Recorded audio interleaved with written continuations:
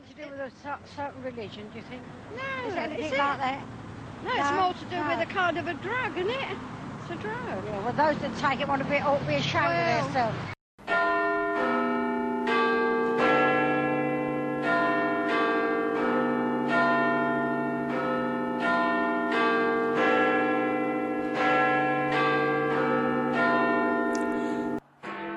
According to The Sun, there were thousands of empty ecstasy wrappers littering the floor of the 250-foot-long hangar. Drugs, sex, sensation. Some newspapers have called acid house music a sinister and evil cult which lures young people into drug taking. The message is certainly getting across. The organisers kept the location secret until the very last moment, which was the main reason, according to the papers, why there were so few police here and they were unable to act. Drug-crazed kids, some as young as 12, boogied for 8 hours yesterday at Britain's biggest ever ecstasy bash. The party took place here, infiltrated by reporters from the Mail and the Sun. There's meant to be a drugs-related craze. What do you know about acid house music? It must affect the brain in some way. Unless it's just the music that does it. All them lights flashing don't do you any good either, do it? I wouldn't even go in the pub where them lights are. They drive you mad, don't they? Okay, welcome to the 88 podcast with yours truly, Wayne Anthony. And on today's podcast, we've got an absolute legend, a chap that's been in the game for over 3 decades now. And so we welcome to the podcast, Joe from Labrynth. What's going on, Joe? Yeah, pleasure to be here, mate. We've, like you say, over 30 years worth, haven't we? 30 years in the game. And the thing is, you're very similar to Richard in that from Rain Dance, in that you've still got a lot of energy for it. You know, you've been doing it for so long and you're still really up for it. You're still really keen for it. I mean, where'd you get that energy, mate? I suppose it doesn't ever leave you. I tried. I had a 7-year period of time where, you know, I'd split from Sue and we didn't have a great time at the pleasure rooms. It was really difficult, the end of that. Sure. And I had 7 years off. And I think that was the recharge. And I didn't realise how much I'd missed it until, you know, someone out of the blue managed to drag me to an event. And, you know, I got involved and I couldn't believe that I'd been hibernating for so long. And it was almost like someone had lit the paper again. But sure. Yeah, it doesn't leave you. Sure. And the thing is now, Joe, because like people know who you are as well, so you get a lot of that love and a lot of that respect as well. So apart from when when you go out with your immediate friends, apart from your immediate friends knowing you, it's like everyone in the gaff knows you. And so you get a lot of that warmth, don't you? It's a nice thing. Look, I mean, it's unreal. I mean, you know, I know lots of different people, and some strange things have happened over the years. I was at Liverpool Street once we were all having a drink in a local pub there, and we're standing outside having a cigarette, and we were doing it with suits and ties. These are people who have nothing to do with the rave game.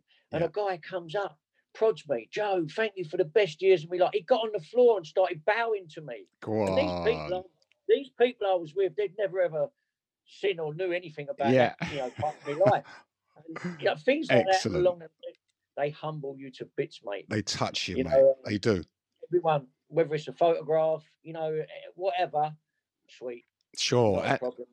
Definitely. And the thing is, I mean, obviously over the years, you've obviously experienced different musical leaps, you know, obviously, you know, punk rock days, skinhead days. And then I see a picture of you like in the 1970s outside a pub in Tottenham. It looked like you had a bit of a mullet. It looked like you might have been wearing flares in that photo. Was you wearing flares in that photo?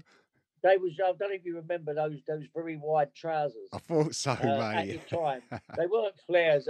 You know, they were followed. Some of them a little while later had like 2 or 3 belt loops and things like that. It was that sort of time. That's right. I remember. You know, I was a kid. I was born in '66, but I honestly remember as a kid that was the style. I remember the tops because the tops were quite tight, wasn't they? You know what I mean? So it was quite tight and the look in those days, like it was all slim chaps. Most of the lads were all slim, wasn't they? You know, and then you had the wide trousers, you know. Yeah. So I mean sorry, mate, go on. Sorry, no, you're right. My youth, as it were, There were no parental controls really around me. I used to go off and as a sort of 13, 14-year-old, I'd travel off up the Northern Line to places like Barnet, and we get any number of buses to these weird and wonderful little skinhead clubs dotted around the place. Excellent. And it was an eye-opener. We used to go to Barnet Char, we used to go to Finchley Con. It was unheard of for people around my area to travel like that. Totally. And we would come across, these different areas like the Archway Mob and the Camden Tongs and the Finchley Tongs, all these little groups of people in them skinhead days. Yeah, because that's the thing for people that are listening. Every different little crew had their own names, didn't they? And a lot of the crews named after the areas that they were from. Oh, and, mate. Yeah. I remember being on the tube. We pulled into Archway. There was 5 of us. There must have been 100 of them getting on. Oh. This little Archway Mob, and and you're all dressed up, yeah. You got your boots on, you got your braces on, your crombies, yeah. Type in, stood out like. God, son. And eventful days, mate, growing up, and I was a going skinhead. through that. I was a skinhead as well, mate. I was sent home. Yeah. They sent me home. I was at Tottenham County Grammar. I'd been there about 6 months. Got my head shaved. It would have been about 1970, I think, the first one. And straight home. Not to come back until I had a razor parting, and not to come back to school until it had gone. Come on, mate. That's which would have been months. But I mean, I remember when I was a skinhead, I was still at secondary school. And I would leave in my 5th year. I was like in my 5th year. Yeah, it's 5th year. And I would leave my house in the school uniform, and in my sports bag, I'd have my boots and my jeans. And and halfway to school, I would take it off and put that uniform on. But the amount of fights I had, mate, when I was a skinhead, I mean, oh, mate, it was like, I remember the whole school being outside waiting for me one day, and it was, I came out and it was like, dude. That term that covered everything, isn't it? Who you screwing? Mate. Yeah, mate. That was it. It covered everything. You know what I mean? That was the doorway to the problems, as it were, in them days. You know what I mean? Just look at someone who you screwing. And then the punk thing happened as well, didn't it? I mean, the skinhead thing was great. The music, my uncle, he managed Bad Manners. I mean, I think that was probably the second wave, wasn't it? I knew Dougie. Yeah, Dougie and that lot. You know what I mean? Yeah. Well, so the Madness lot used to go in the Brownswood Tavern, and Suggsy my and mate that. Johnny Murphy. That's it. You know him. The Chelsea. They were all Arsenal except him. He was Chelsea. But then that Bad Manners firm were a bit of that. I've touched on the edge of them because they knocked around in the Brownswood Tavern down Finsbury Park. Okay, and, I was living around there at the time, and I saw them and met them, and they come away. But that was a different sort of thing. Totally, that was mate. second. There was like a second wave. That was a second wave. Yeah, for sure. And then again, we had that second wave in the punk thing, because a lot of us that were skinheads, we went straight into the punk thing, and then that was it. 1 week we were skinheads, the next week we're like punks, Yeah. Punk girlfriend spitting in each other's mouth, you and your girlfriend, that punk kiss. Mate, dreadful. But that's what we did, One of my pals, Johnny Stevens, he still looks after Johnny Rotten. Rambo, they call him. Go on. And he from football days again, Dave Smith and Johnny Stevens. I think they work directly with Johnny Rotten now. But I've got to know some of that lot as well, the 4B2s and all these different sort of punky bands that come around. Go on. And but I ducked in and out of that. It weren't really a bit of me. I went to the opening night of the Roxy at Covent Garden. We all started doing the pogo and spitting at each other. Like, go on, I son. couldn't get my head around it. Yeah. The week before, the spitting bit as well. Yeah.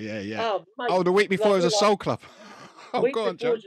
We should go there every week. No We've way. gone there this week. It was the opening night of the Roxy. It all changed, and there was all these weird and wonderfuls. And I'm like, hey, I'm a fully fledged soul boy. I want to, mate. have a bit of nice. That's a massive leap. Well, we used to go Chris Hill, Lacey Lady on a Friday, and we'd over go Covent Garden, one of the two. Go on. What year's roughly this, Joe? 70, I don't know, 76. Go on, son. 77 maybe. I've lots of friends all over the place, and I've been very fortunate or unfortunate, depends how you look at it. I've lived everywhere. Yeah. North, South, East, West. It's good. I was never one for those early days of getting out of Tottenham, finding out what London was really about. That never changed. I was always one for going someone else's gaff, someone else's manor, seeing who's about. Just wanted to be about it. I don't know what, it was almost like a magnet to me. The music, the clubs. Sure.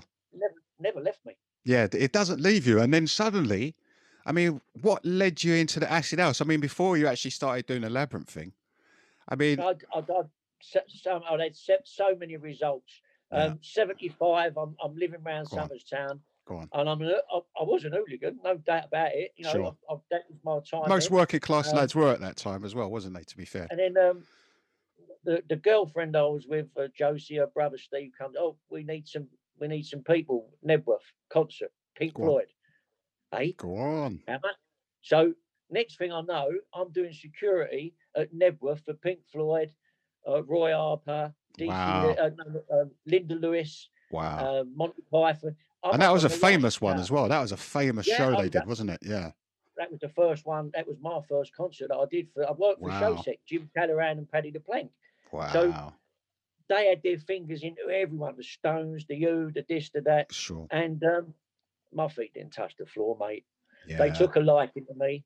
And next thing I'm doing Roxy Music. I'm doing everything. Go on. Every show that come up, I was doing it. And RT Services was down the Cali, just by Pentonville. So I'd go down there and, you know, I've got to know them all, Don Murphy, Jimmy Wise, Jim Callahan, Paddy the Plank, all the people who ran it. Before I knew it, next thing I know, you know, I'm standing on the stage at Live Aid, singing Feed the World at the end of the concert with everyone else. Like on, things son. like that, you can't. Mate, that's amazing, mate. Three of us had the dressing room for the day at Live Aid. Me, Wow. Arthur Chaplin, and Taffy. And we had total charge of the dressing room. We was having a buzz with Status Quo in the morning when they were doing their rehearsals. It was unreal. Like, I had to keep pinching myself that I'm actually getting paid for this. And I can't tell, you know, everything. It was unreal. It was unreal, mate. And the week before I'd done Springsteen, and the week before that I'd done Dire Straits. And it was a crazy time, that July 85. Wow. And then you can't really follow that. And then all of a sudden, you know, I'm a few years later, a couple of strange situations happened. My friend Christine was working in a recording studio. She was going on holiday. She says, "Oh, Joe, run the studio. You know how to cook. You know how to do this." I said, "You know, it ain't a great thing running a canteen for someone for 2 or 3 weeks while you're on holiday." But reluctantly, Christine, I'll do it because you're crazy and I love you. So I've gone and done it. King Street. Wow. It was King Street studio. So I'm in there and she introduces me to the owner, Ray Kane. Next thing, I've got in the Pasadenas are in there doing rehearsals. What year is this, Joe? I think it's this would have quite a bit on now. This is like 87. Okay, yeah, 87. Yeah. Cool, we're kind of up to speed. So consequently, I'm down there for this 2 or 3 weeks, and I'll clock that there's obviously something going on in there at the evenings. Sure, because that Pasadenas in the beginning, I mean, they were massive. They were massive over here. Massive. Loads of them. Yeah. I couldn't believe how many of them there was. Yeah, that's right. To serve them when they had their break, there was like 14 or 15 of them. It took ages, you know what I mean? And then you don't share for another 3 hours. Must have been a nightmare for royalties. It was a nightmare for their slate because they never paid it. But that aside, that aside, we're down there and I've seen this box arrive. They've asked me to help it. I've opened up this box. It's T-shirts with white T-shirts with a great big yellow smiley on them. You have been invited to the boy's birthday party. They were the invitations for Boy George's birthday do there. They were yellow smileys with a face and all that. Go on, George. I've claimed 1 or 2. And next thing I know, I'm in this. I blagged my way in. I'm in because I worked there, because I knew what was going on, because I just kept myself out of the way. And you know the swagger as well. Once you got that swagger.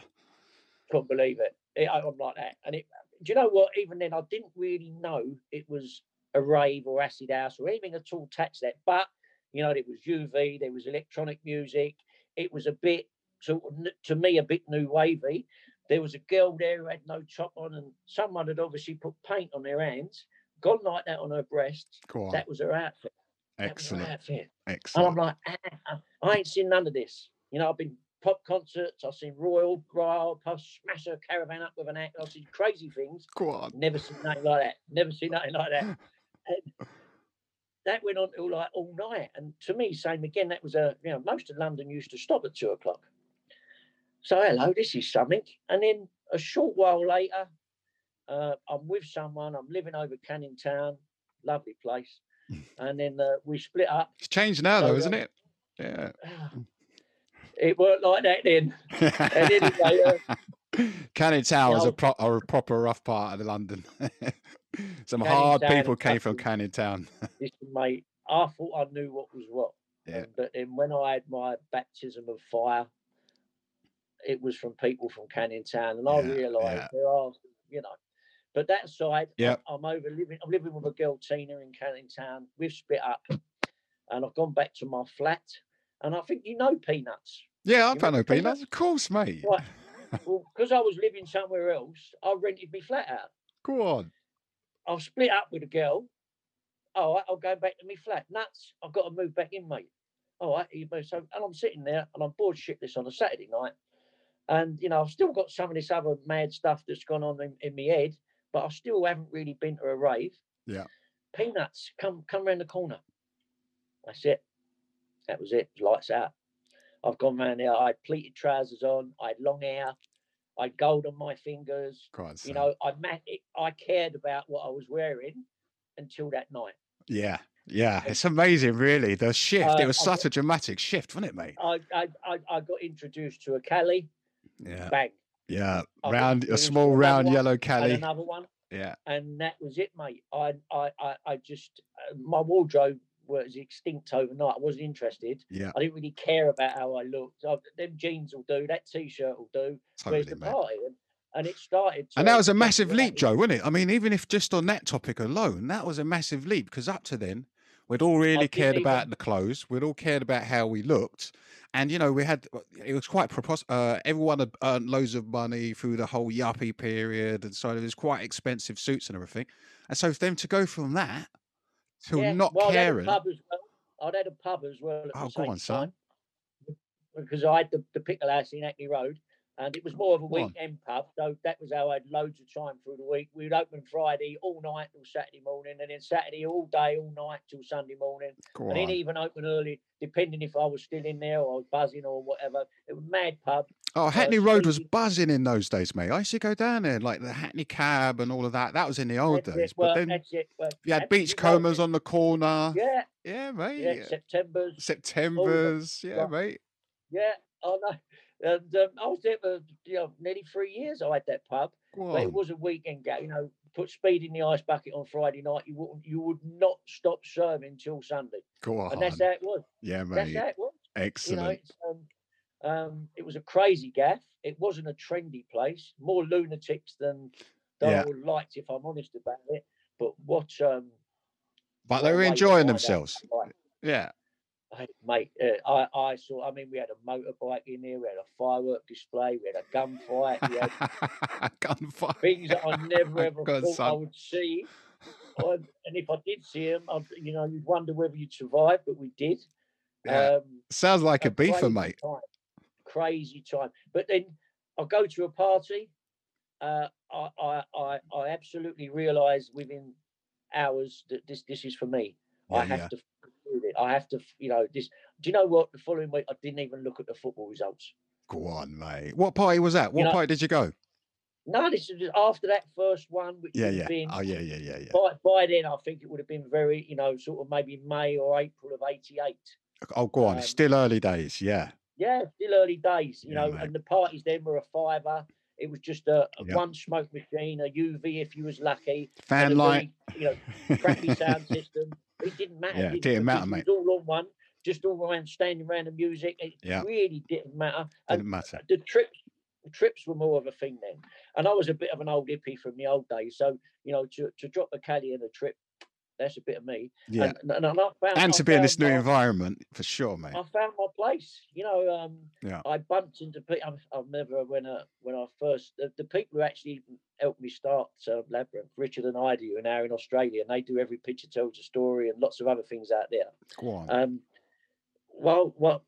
in one party. I'm in Kingston Road. I'm in a party, and then I think Jack and Peanuts and all the old. Yeah, I think I actually went to some of the first parties with Peanuts as well, if memory serves. That's right. Well, this was in Kingston Road, down a little alley. I couldn't believe it. But when I've got in there, I've seen. Bear in mind, I had a pub in Hackney Road. I've seen two other publicans. They're over in the other corner. No, don't let them see me. But they saw me and thought the same. Of course, mate. No, don't let them see us. And you can't hide in an acid party. And before I know it, we're all cuddling each other and saying what a shit game being a publican is. Yeah, and, yeah. We were both well on the way to turn it. I turned it in by August. I'd had enough. Especially in Hackney Road, Joe. I mean, in those days, even though you lot, no one will mess around, but it's still, it's a challenge, isn't it, mate? Can't we not? Like, I even had over a drink or a drug. I even had people who I've known many years become strangers. Yeah. Alcohol in that environment, certainly Hackney Road, East London. Yeah, mate. People get carried away with themselves. Yeah, totally. And I found out I don't think I'd ever want another pub. That was hard work. Totally. In that environment, especially. Because to be fair, I mean, I know some Chelsea lads who are, upper class lads, and they have fights in pubs in Chelsea all the time. And I always used to say to them, like, if you ever come to the East End, don't ever do that in any of the pubs we go into, because it's a different story in the East End, Yeah, that's what I'm saying. You might not go home. That's what I said to him. I say, mate, in the East End, they pull you out the back. Yeah. I mean, I live over West London now. It's like a different planet. Sure, mate. They don't know. Bless them. Yeah. Well, this is it. They don't realise. And that's fine. I'm sweet with that. I haven't. People say hello to me in the morning. Never in East London. It's lovely, mate. We do it now, brother. In Hackney, I'll say good morning to everyone. Yeah, really. Yeah, mate. I'm walking the dog, so like the dog gives you a license just to speak to people. So I'm like morning. So go on, mate. But just following on from Heidi and Richard. Yeah. Once we got past that initial shock of seeing each other, Sue, who I later started Labrynth with, was my partner, who is the mother of my daughter Georgia and son Jake. Go on. We became a partnership, and we saw what was going on around, but I don't think neither of us were flush, if you want to put it that way. Neither of us could have pulled up $5 or 10 grand to do a party. Sue worked 5 days a week, and the pub had come to an end. I had a few quid, but not a massive amount. Sure. And we took our time working out whether we could or we couldn't. We bumped into the locals, like Jack and Delsky and Peanuts, and everyone was going to parties, young Sandy, everyone everywhere around us, all in my flats where I lived, everyone we knew.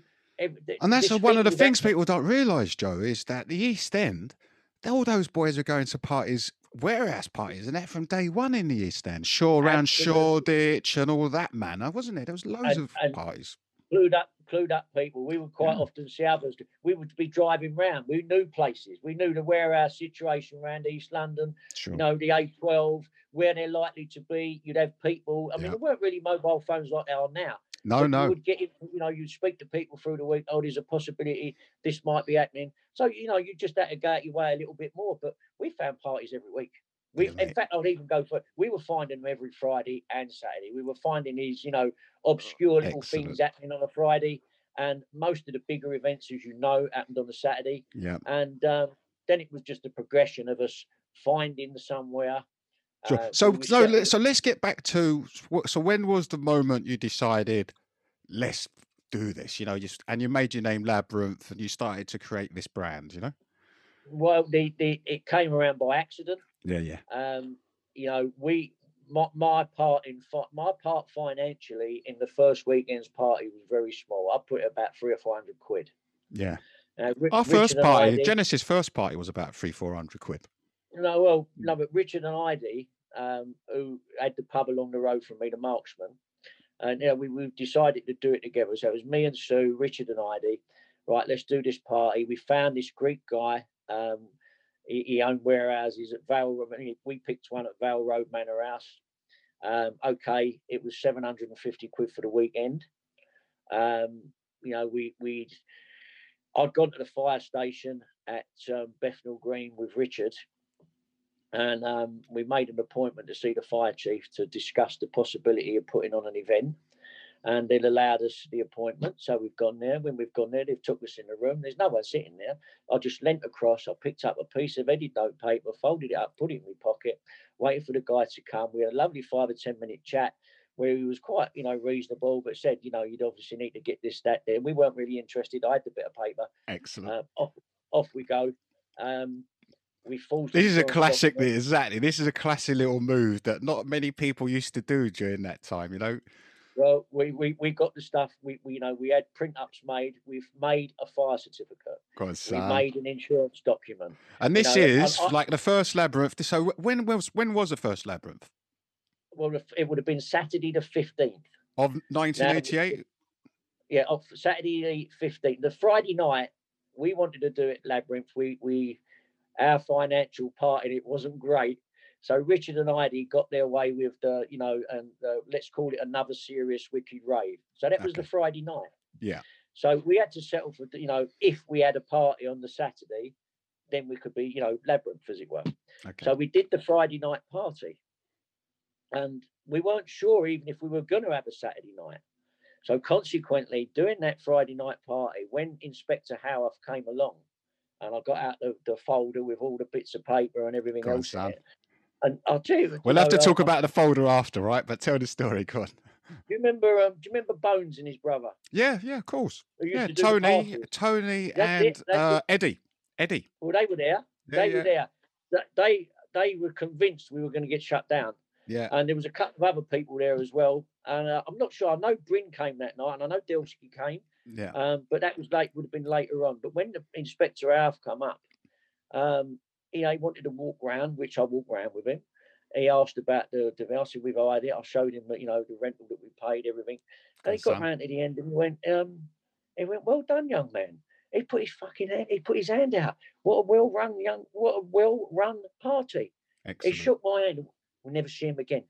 Never see him again. Perfect. Now, if that gets closed down on the Friday night, another serious wicked rave, I don't get to do a Labrynth. There ain't going to be a Labrynth, but unfortunately, or fortunately, depending, the gods smiled. Next night, okay, we'll go again. We'll do Labrynth, and we done it. Go on, son. 137 people with probably maybe 500 phone calls and word of mouth the night before. But that was it. That was all we needed. That's impressive. That's all we needed. Lost a small fortune over the 2 nights. It's early days, isn't it? You know. But you know, very, very quickly, sort of realised that we didn't want to give up. We really didn't want to give up. And, well, because obviously, because in between, you're still going out, aren't you? You're still partying in all the clubs. You're still, yeah. Because that's where you're doing all your marketing as well, isn't it? But that was, I mean, it was tinged with sadness because Heidi and Richard had already sometime earlier planned to emigrate to Australia, which they did. Yeah. So unfortunately, literally within a few months, they were gone. Okay. Yeah. So you and Sue. Yeah. Just me and Sue. And, you know, I wouldn't say we were potless, but we weren't far away. So we had to DIY. Yeah. I mean, some of the things we got up to was unreal. We did the Bean Club at Essex Road. We did the flyover at Kingsland Road. Go on. You know, they were very bare and raw, and you know, by the skin of our teeth parties. I remember the Bean Club was probably about 100 odd people, not many more. Go on, mate. That got trashed, so we couldn't use it again. And then we went along the road to Kingsland Road where the canal bridge is. Before they pulled it all down, there was a sort of warehouse along the embankment that you could walk along. So we got in there one night, we pulled that off, but same again. I'm showing 2 girls to the toilet. I snapped my ankle on the stairs, literally broke my ankle at my own party. I was gutted, couldn't believe it. So these parties you're doing, this is Labrynth now, yeah? Yeah. Oh, yeah, go on, son. But can I just take you back? We'll come back to you breaking your leg, right? But can I just take you back to the moment that you decided that you was actually going to call it Labrynth? I mean, where did you get that name from, for example? Well, I'd gone... this is, you're going to love this. Prior to doing this party, Sue's previous partner was a guy called Nigel. A guy called Nigel. A guy called Nigel. Was he a brother of a guy called Gerald? He lived in Queensbridge Road. Now, the parting of the ways between Sue and Nigel weren't great. So consequently, Sue had some property at his house in Queensbridge Road. And you know, I went with Richard. Richard was peacemaker. I was Sue's partner. Yeah. And Sue. So there's 3 of us turn up at his house. Yeah. And this is probably, you know, maybe July, August, something like that, 88. And he felt a bit uncomfortable with me being there. Yeah, the new boyfriend. Yeah. So it was agreed that looking mean as well, looking like he's going to kick my head in as well. You know. I did fall out with him later, but on this particular occasion, it was agreed that Richard and Sue and Nigel would go into the other room where all her stuff was and take it out, but I had to wait in the front room. That's cool. You only want the stuff back at the end of the day. And I'm looking at his mantelpiece, and there was a really nice photo, like a postcard on the wall, been put on with a bit of blue tack. I'm looking at it off the wall, a bit like the fire station, in the pocket. God. Coloured George Harrison picture. Wow. That's where I got it from. Oh, so that's the backdrop, for example. That's the backdrop. And that was your logo, effectively, almost like, wasn't it? Pretty much from day one. Yeah. I always wanted that picture. You know, and then at least you did good with it. At least you did something good with it, mate. You turned it into a positive. You know what I mean? Yeah, something like that. Because it is really an iconic flyer. That Labrynth flyer with that George Harrison, and you changed the colours a few different times and everything as well. Yeah. That was one of the most iconic flyers of the scene. Yeah, for sure. The first one that you know, that picture that I saw at that time, though, I had it in my head that I was, you know. Yeah, I'm going to do something with this. I just knew the fact that I was in, you know, my partner's ex's front room. Didn't really register, but how bizarre. And yeah. So that's nuts. So great now, story, mate. Yeah, mate. So now you're doing parties. You this particular party, you were saying that you was leading some friends, and then you broke your leg, mate. That's a nightmare. Yeah. Now I snapped my ankle just above my ankle. My foot slid down the side of a stair, and I went the whole weight of my body, snapped it. Oh. And but I had a pair of high leg boots on. I'd done them up extra tight. Carried on. Played the next day, hospital with my leg like a balloon.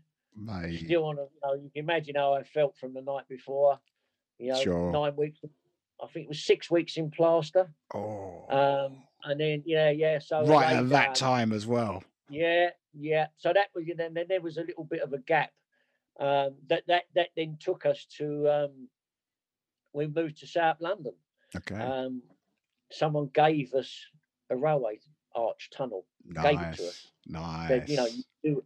But you know, that was Trundley's Road or Landman's Way, where the junction is, where the rail, and that was where we sort of sat. But same again, you know, the first party we did over there. I mean, we were about 30 or 40 in number. Yeah. So consequently, in this railway arch, it didn't look too bad. Just our group. Sure. But we set up for this particular night, and I think it was December. And we tried to get a few quid for Christmas. Nah, not a good move. Mm. And anyway, consequently, I'm there about 1 o'clock in the morning, and we're going back to our house because, you know, we've tried to put on this party. No one's turned up. As far as I was aware, no one. As far as I was aware, no one turned up. This one kid come walking over. He tapped me. He said, "All right, mate." He said, "What time's he started?" The poor fuck. He come and paid his £5.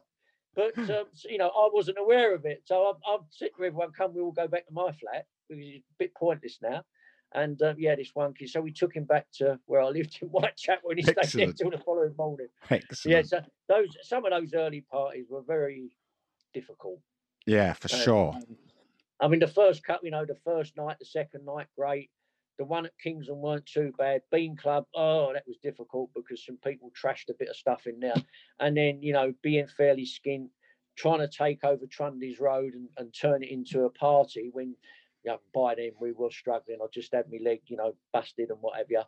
That was really, I mean, we did really think hard and long about, you know, should we do this? Are we right here? And then, in terms of timescale, where are we in terms of timescales? This is 89. Well, I would say this is December 88. December 88, yeah. you'd kicked off as well in November. I think you kicked off around November the 9th. Yeah, that's right. I think it was like the 10th, Right. maybe. But yeah. Okay. Well, we were aware of that. Yeah. You know, you were a Saturday night. You were smashing it. You Yeah. smashed the granny out of it. Yeah, nice, And mate. you know, we decided then we need to chop. We can't go up against these guys. You know, they're from our area. They know the same people. Yeah. We're friends with most of them. Sure. Why don't we? Let's chop over. And Go on, Sam. Appreciate that.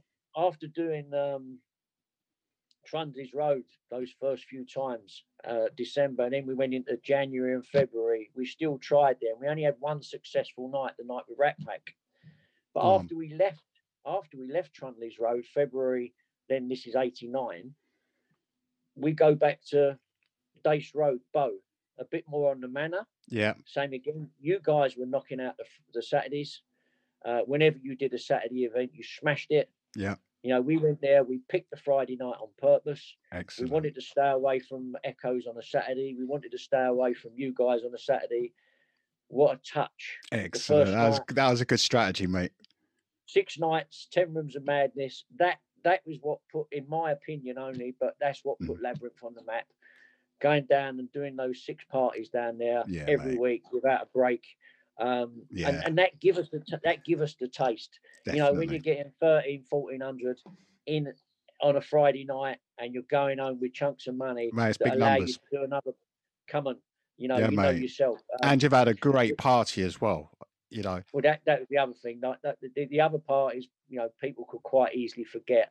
And if you added the first 5 or 6 parties together at Labrynth, probably the whole thing wouldn't come to 1,000 people. Sure.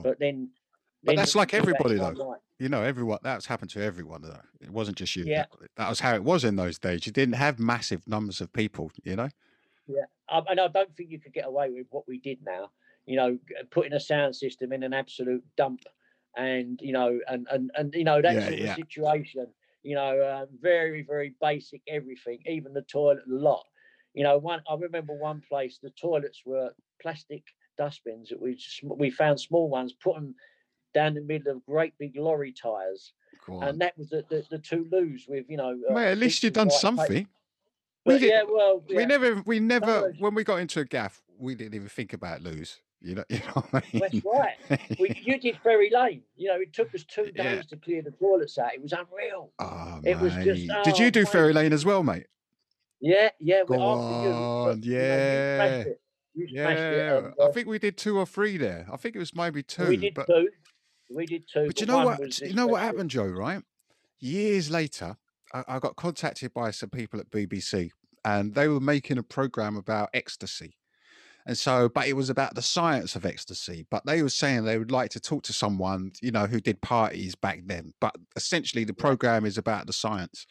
So they said, would you be up for going to one of your old venues and we'll do an interview with you outside one of your old venues?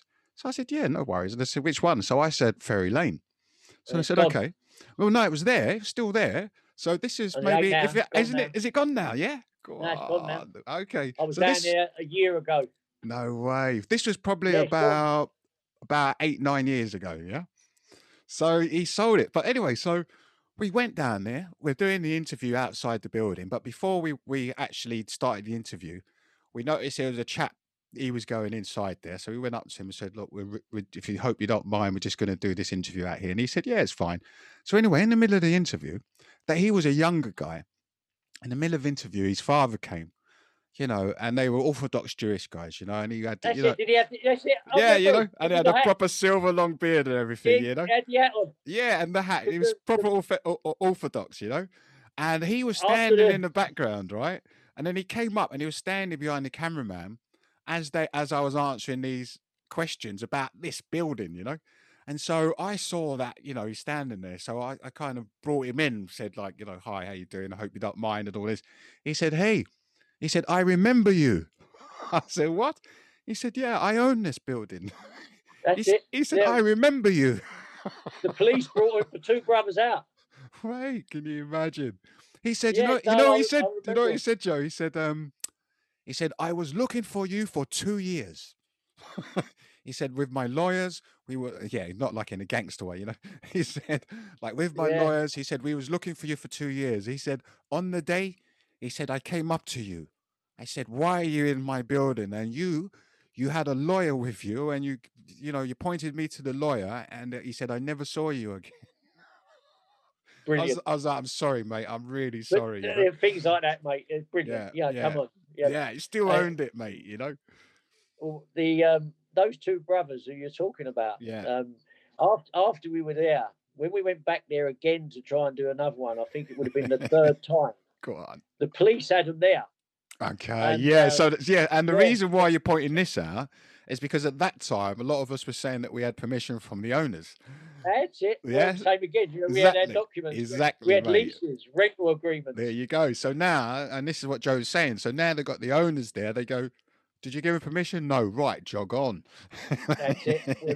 Well, they gave us 10 minutes to leave the place, and yeah. And this is a big warehouse. I mean, it was a beautiful building, wasn't it? It held thousands of people. It was a great building. We discovered it, mate. And we discovered it accidentally. Once it was full up. Yeah, it's beautiful Really? vibe in there. Yeah, no, because we was one that discovered it. We did the first party in there. And how we found it, we found it of course. by I accident, remember. mate. We found it by accident. We were just looking for buildings, and we saw that one, and we went round, and the door was open. We didn't even need to break in, and it was open. And we were like, Whoa. this is an amazing building. And it was just massive. We were like, oh, mate, we've got to do this. And then suddenly this geezer, a security guy, comes cycling up on his bike, you know, and he'd seen that we've come out of the building. And he came out from this little gap, you know, like further down, not near the canal. And then he came riding along. We're like, hello, mate. We said, do you know who owns this building? And he said, no. He said, no. And because, you know, he was like an East End geezer type thing, you know. So we said to him, mate, would you fancy taking a bung to kick, you know, to turn a blind eye on a Saturday night? And he said, no. He said, but there's loads of houseboats down there. If you go and talk to one of the geezers on the houseboats, maybe they'll say, yeah. So in the end, mate, we sent them away, you know, because you remember they had all those houseboats down there. Yeah, no, that became part of the party. I mean, Excellent. I mean, this was July. Martin, the fella's name was July, Martin. I don't know if he was still there when you was there. Yeah, the geezer who had the boat, and he had, and the boat wasn't a great looking boat or anything, but he had this beautiful African girlfriend. That's one thing I remember, you know. And he was like this, you know, this English hippie type dude, you know. Yeah, mate, really nice fella, Martin. And we changed his life, that fella, right? Sorry, I'm sorry to cut you, mate. But you're all right. Yeah, we actually changed his life, mate, because he'd never heard of raves. I mean, I hate raves, but he'd never heard of the parties, acid house, or anything. And so when the security guy said to us, like, you know, go down there, and they're on one of the boats, we kind of walked up there, called him out, and he said, yeah, come on the boat. And so we was up on the boat, and he had a bong going or something like that. And, you know, we smoked a few tugs on the bong, and we were saying to him, you know, would you mind if we do it? And he's going, no, as long as I can come. So, mate, he came to the party, and he'd taken, obviously, MDMA or whatever. And as I said, he was an old hippie. He'd done all the 70s and LSD and all that stuff. And, mate, he was just so happy. And he was running around cuddling people, and he was cuddling me and Keith. And after that, he just started going parties all the time. So, yeah, well, it had a massive effect on nearly everyone it touched, mate. Yeah, totally. Most people got into it. You know, so how many parties did you do in there, Joe? Because I know that we did 2. You did 2. We did 2, and there were some other people that did. There was at least 1 or 2 more in there. Yeah, we did one that was very. Yeah. Sorry. Go on, mate. No. And did you know, right, across the road, because we done a party across the road as well, mate. And in those like aerodrome things. Estate. Yeah, they look not in the industrial. Well, I guess it was an industrial state, but the actual the structure itself. That I don't know if they were like old bomb shelters. You know, like corrugated iron type look. No, I don't know those. I don't know those. Just across the road, mate. There's another road, Markhouse Road, that's right there. There was a couple in there in that business centre. There was a couple of there. I mean, I think Cool FM were in there for a while. Go on. But yeah, the first party we did at Ferry Lane, different class. Yeah, mate. You know, thousands of 2 people. o'clock in the morning. Well, we couldn't get any more in. Do you remember them big doors? Yeah, the big shutter. 2 o'clock in the morning, we opened both of them. Nice, mate. So consequently, and it was July. It was We didn't very think hot, of everyone that. was along the river. Yeah, nice. Everyone was, and I mean, that was the first time. Nice, mate. That was the first time. I mean, you know what I'm talking about when I say it's mate. the first time I've ever gone home with a black bag of money. Yeah, for us as well. That was a big part. Never, I'd always get a nice few quid, but that night, Yeah. I mean, I don't want to say. No, but I put a proper smile on your face. You're like, mate. It changed everything. Yeah. It allowed us to have a go at, we went on from there, on High Street, Ladbroke Grove, Hercules Road. They were all done on the back of what we earned from that night. Excellent. That one summer that we had. Yeah, great summer. That was summer 89. Yeah? Yeah.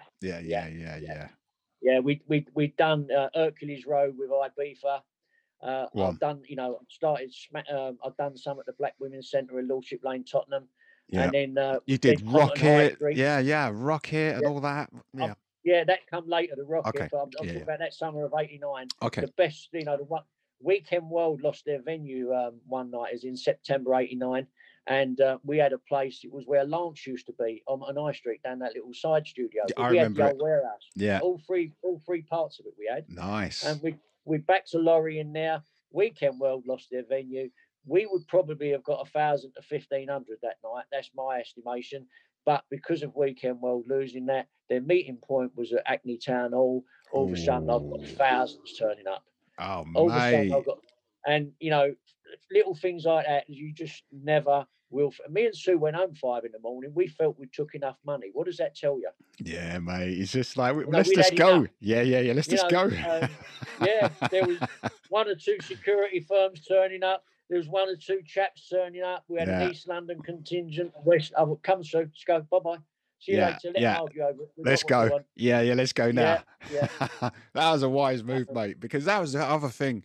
When the media interview me, a lot of the time, one of the only reasons I know that they bring me in is because they love talking about the criminal element of the whole thing, you know. And I often say to them, it's all right for you to single Acid House out, but the fact is, every club in London paid some sort of protection money to some sort of gang. You know what? So it's not just us in these illegal parties, So no, prior to the Acid House parties, the whole nightclub scene, most of the publican game, I came across it in Hackney Road. Fortunately, if you know people, you're all right. Yeah, you can slide it.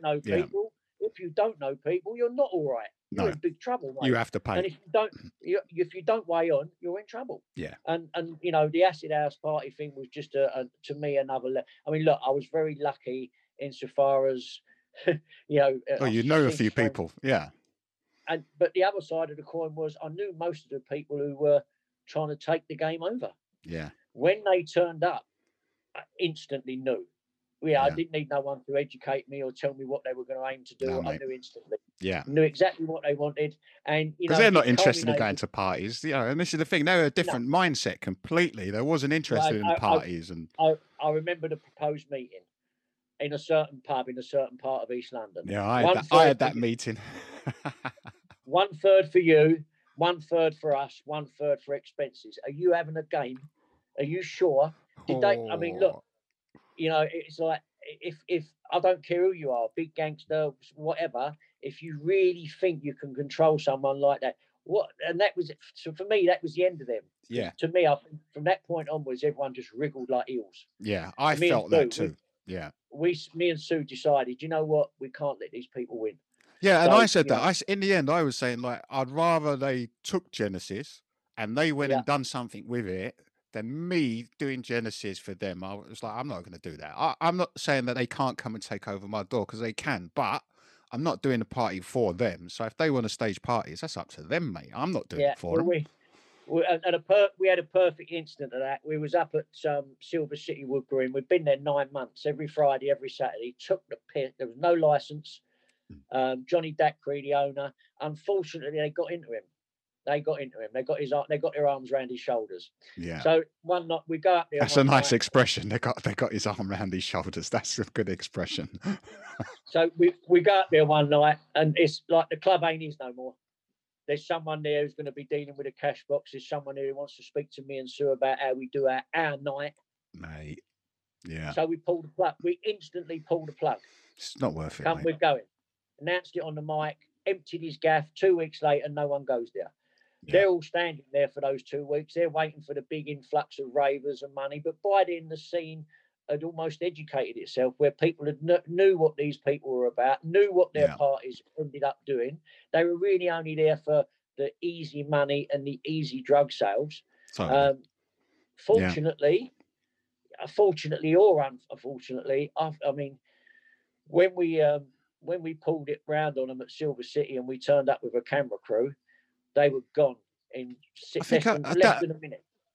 Yeah, sorry to break you there. Yeah, no, I remember that. Because did you make a documentary or something? Yeah, it was called Acid House Gangsters. It was screened on Thames Television. Thames Television, which obviously was a national TV station. I got called all the wrong uns under the sun for doing it, but as far as I was concerned, but you did open it up. That was brave. That was, because that was Everson was on there as well. Was that the one Everson was on there? Yeah. No, that was very, very brave, mate. That was very brave. They were very naughty insofar as they did our clip, but they didn't say who it was who had caused us a problem, which I wouldn't have had a problem if they did, but they didn't. Yeah. But then at the end of our clip, they went straight into some stuff about Centreforce.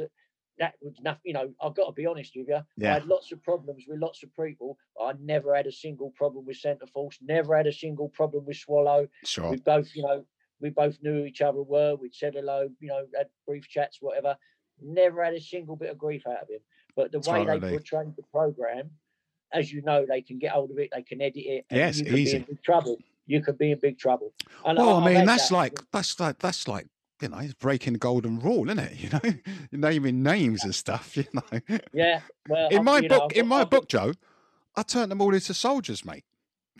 Because I thought, look, it can't be more far removed from the real person than some geezer from up north who was a soldier.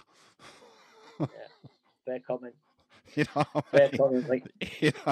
And if I had problems with like a black dude, I turned him into a big black dude. I turned him into a short white dude. You know what I mean? Because I just thought I don't want no one coming back to me over this stuff. You know. So I know what you mean. Because I mean, even they did that to me. When you're saying that they were standing there waiting for the crowds to arrive, because it was almost like they watched you do it and they were watching us do it, and then they were thinking to themselves that this is easy. We could do this. They thought that we can do this. We don't need these youngsters who are just causing us loads of problems. And so I remember with us lot, we did a party. It was somewhere in London. It got raided really on, but then I spotted these flyers, and I was like, they were Genesis flyers, not done how we normally do them. So straight away you knew that this isn't us, And it led us to this, and it said this secret meeting place somewhere. And I think it was like Edgware Road. It was far away from where we originally were. So I said to Keith and Andy, mate, let's go down there. Let's go down there. And it took us, 45 minutes or whatever to get there. And as we pulled up outside the warehouse, the security was standing outside the warehouse with clipboards, and with a pile of flyers. Actually, they were standing in the road, like outside. So when we came along, we just pulled up right next to them. Said, hello, lads. And so they were like, oh, yeah, we thought we'd set this up as a backup. We're glad you're here. And it was like within 3 minutes, we didn't even get to go inside the building. The police came and they stopped it, Yeah. And there was another one we did, another big one.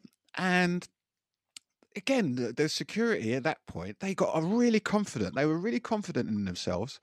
And they'd watched me go out and blag with this bit of paper, which for anyone that's listening don't know what we're talking about. When Joe was talking about getting that letterheaded paper from the fire station. And what we used to do, we used to go around to all the real estate agents, and we used to get letterhead paper, and then we'd create these fake, and then we'd create these fake documents pertaining to the fact that we'd leased the buildings through the correct channels. And, we'd have fake guest lists with loads of celebrities' names on them as if they're in the building. Insurance, we'd have sound contracts with sound and production companies. And God forbid anything. And all of this stuff. And we had broken into this building. We'd literally broken into this building, like the earlier on that day, And so And this particular building is a beautiful, really beautiful building. And so they decided that, oh, we're going to do the blag tonight. So they're like, give us the documents, which was the leases and all that stuff. So I was like, you sure? And they were like, yeah. And, these are proper gangsters, They goes out the front. Within about 5 minutes, they're calling me on the radio, on the walkie-talkie. Yeah. So now they don't get it.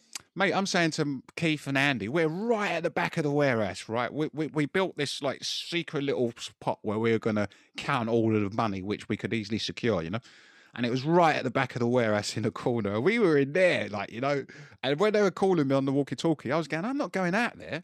They've obviously messed it up. Why am I going to go out there? And the next thing, they started calling me by name.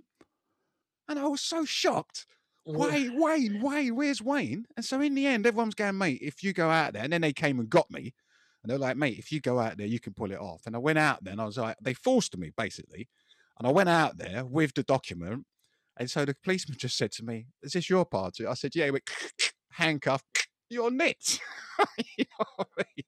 But that's another story, And that's the thing with a lot of these security and what Joe was saying, They didn't get it. They didn't get it. So they spent 2 weeks. That was our, those were our aces, if you want to call it that, because they needed us. Absolutely. And the way they were trying to do it insofar as, put on a party. I mean, what they were basically saying is, if you took 100 grand, you've got to give us 66. Yeah. That's not, don't basically. And we might come back for more. And we might come back for more. Yourself. Once they've got their claws in you, it's like, you ain't. Yeah. Loans, business investments, expansion. We started playing some terrible games with them. And I'd started doing some stuff at Black Women's Centre in Lordship Lane, Tottenham, which is part of the Broadwater Farm Estate. Sure. So that's completely governed by a completely different firm altogether, right? That's why we did it. That's why you did it. That's why we did it. Yeah. I know Paul Chambers. I mean, round Tottenham, Paul Chambers is a very well known, geezer. Massively respected. Same as his brother, his family. Super nice geezer as well. Yeah. And I working with Paul was a piece of cake. Yeah. I did some. Was he doing Ibiza for them? Was he doing fantastic Ibiza at that point? Yeah. Fantastic. Yeah, we done. And because the gangsters was more or less on us, we didn't put out flyers for quite a few parties. Okay. And what we were doing, we built up this membership. The mailing list, and we had 5,000 on, which we thought at that time was a lot. Yeah. So I mean, it wasn't. It's a lot. It's definitely a lot, mate. So you was posting your flyers out. We was posting out newsletter, flyers. Go on, Sam.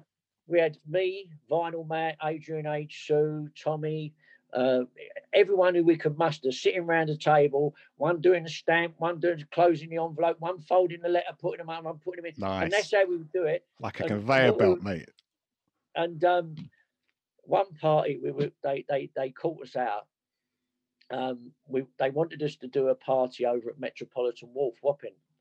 And we wanted to do Labrynth Grove with Fantastic Ibiza. Yeah, why not? And, it became quite threatening. So what we decided to do was, me and Sue, we said, well, look, because that's the thing, it's actually on you, isn't it? And this is the thing about these geezers, they actually come and find you, don't they? You know what I mean? So they come to your gaff. Exactly right. You know what I mean? Well, that's more or less what sort of happened eventually. Yeah. But we've done this. We've done the mail out. But what we did was we sent the East London mail out a flyer for the party at Wapping, which was all intents and purposes a Labrynth party. But the North, South, and West London membership, and outside of London, we sent to Labrynth Grove meeting point for the party we were doing with a Fantastic Ibiza.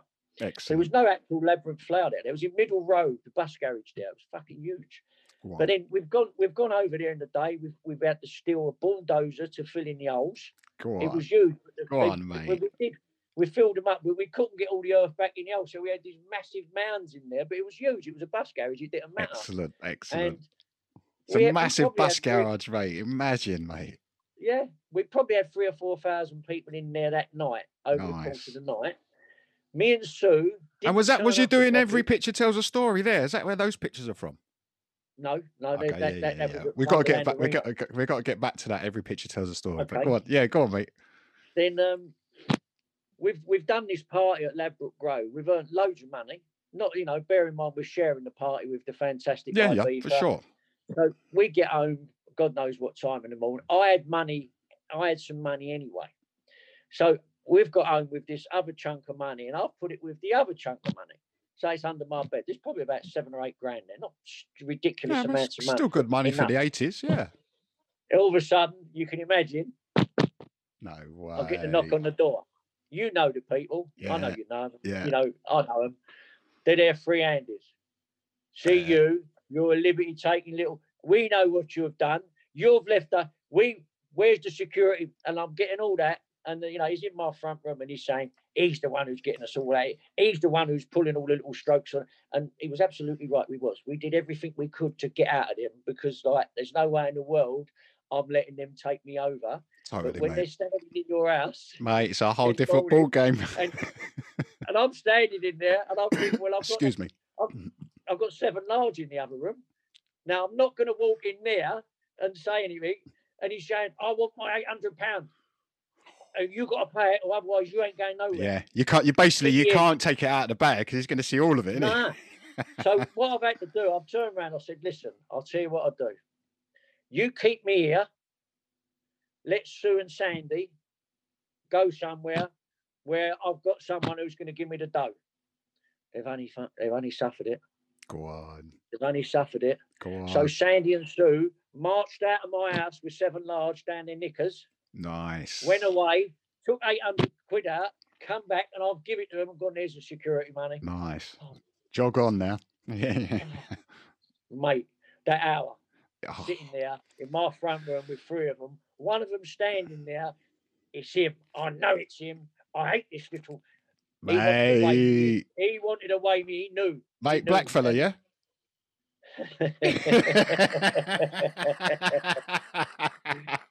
I know the one, mate. I think one of them's doing like 25 at the moment, you know? Really? Yeah, mate. So, I mean, some strange. I mean, Sandy, bless her. I was gutted. Sandy passed away a few years ago. She got lung cancer. That was very, very sad. I mean, Sandy was there from day one. You know, she was in it. She saw it. She heard it. You know, she knew what we lived through. She saw the. I hope she's in a better place. But mate. Some of those early times. I mean, now I'm in my 64th year. Would I go through it again? I'm not sure. But, me too. I wouldn't change. I can't change it. You know, it's done. You can't change your history, only your future. And I think that was what kept us going. That we did have something in the future. Well, that's the thing. Get out of these people. They'll be gone soon. And then, you know, bit by bit, we didn't have to do anything. The acid squad was formed.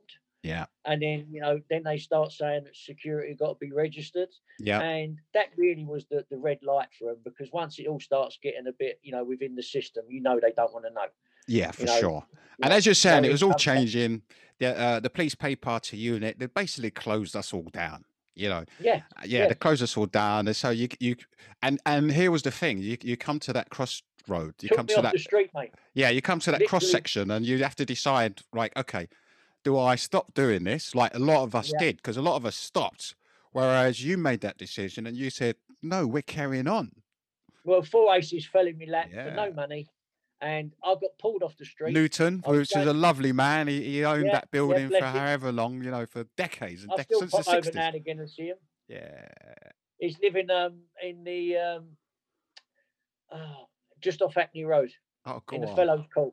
He's in Fellows Court. Go on, mate. Yeah, bless him. Famous building that is Fellows Court. So, mate, so Labrynth. So you made that decision, and then bosh, mate, 4 aces, which was. Traditionally, because I remember in the early 80s, that club, you know, I mean, forget about like the 60s and the 70s and all of that. In the early 80s, when it was all like rare groove music and all of that. And then there was another club just around Rosebury. Yeah. Was it called? Rosebury's.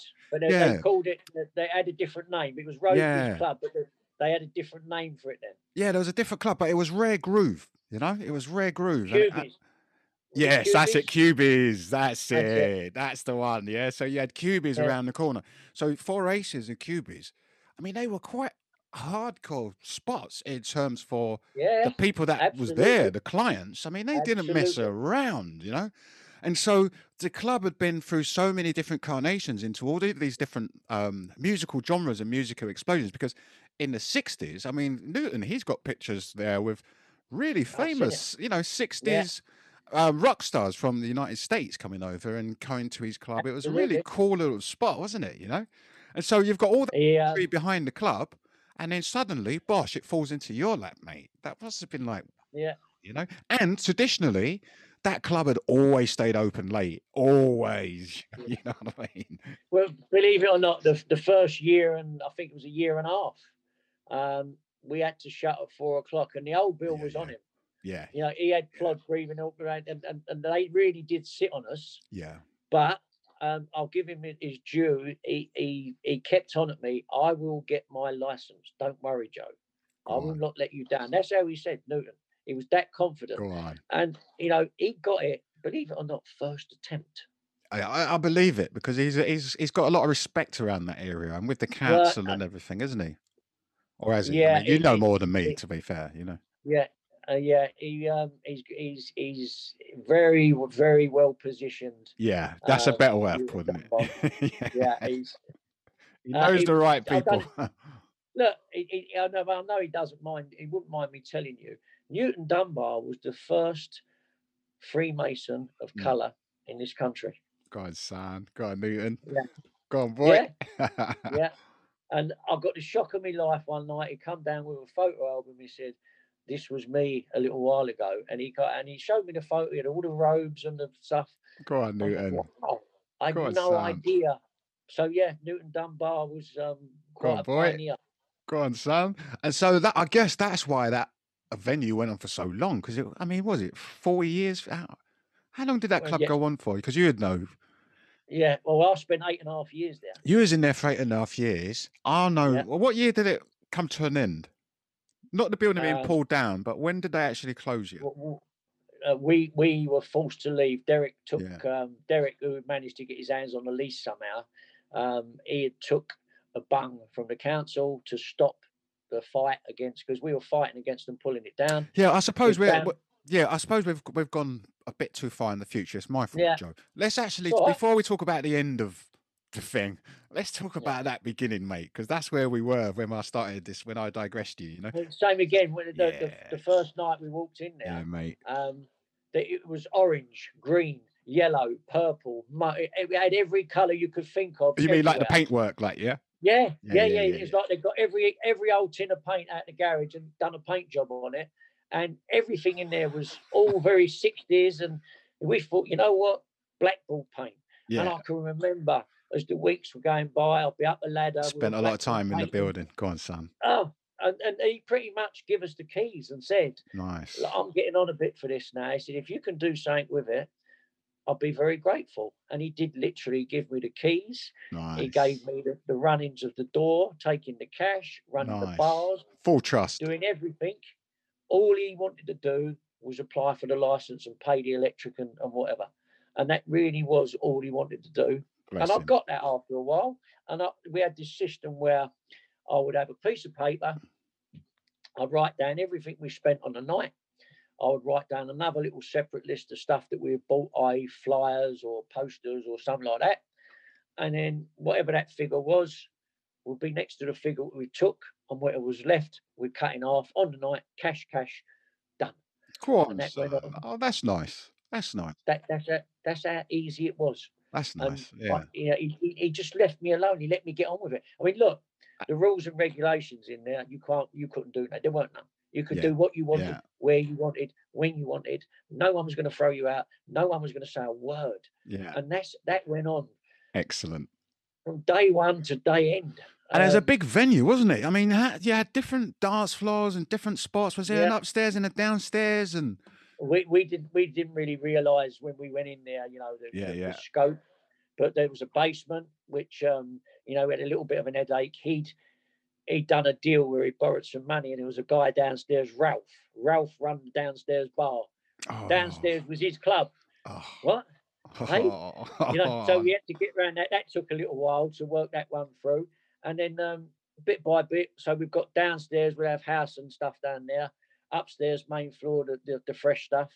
Then all of a sudden he shows us another room. There's about 500 chairs. It's like up behind the back, behind the stage and all that. Right up the very top.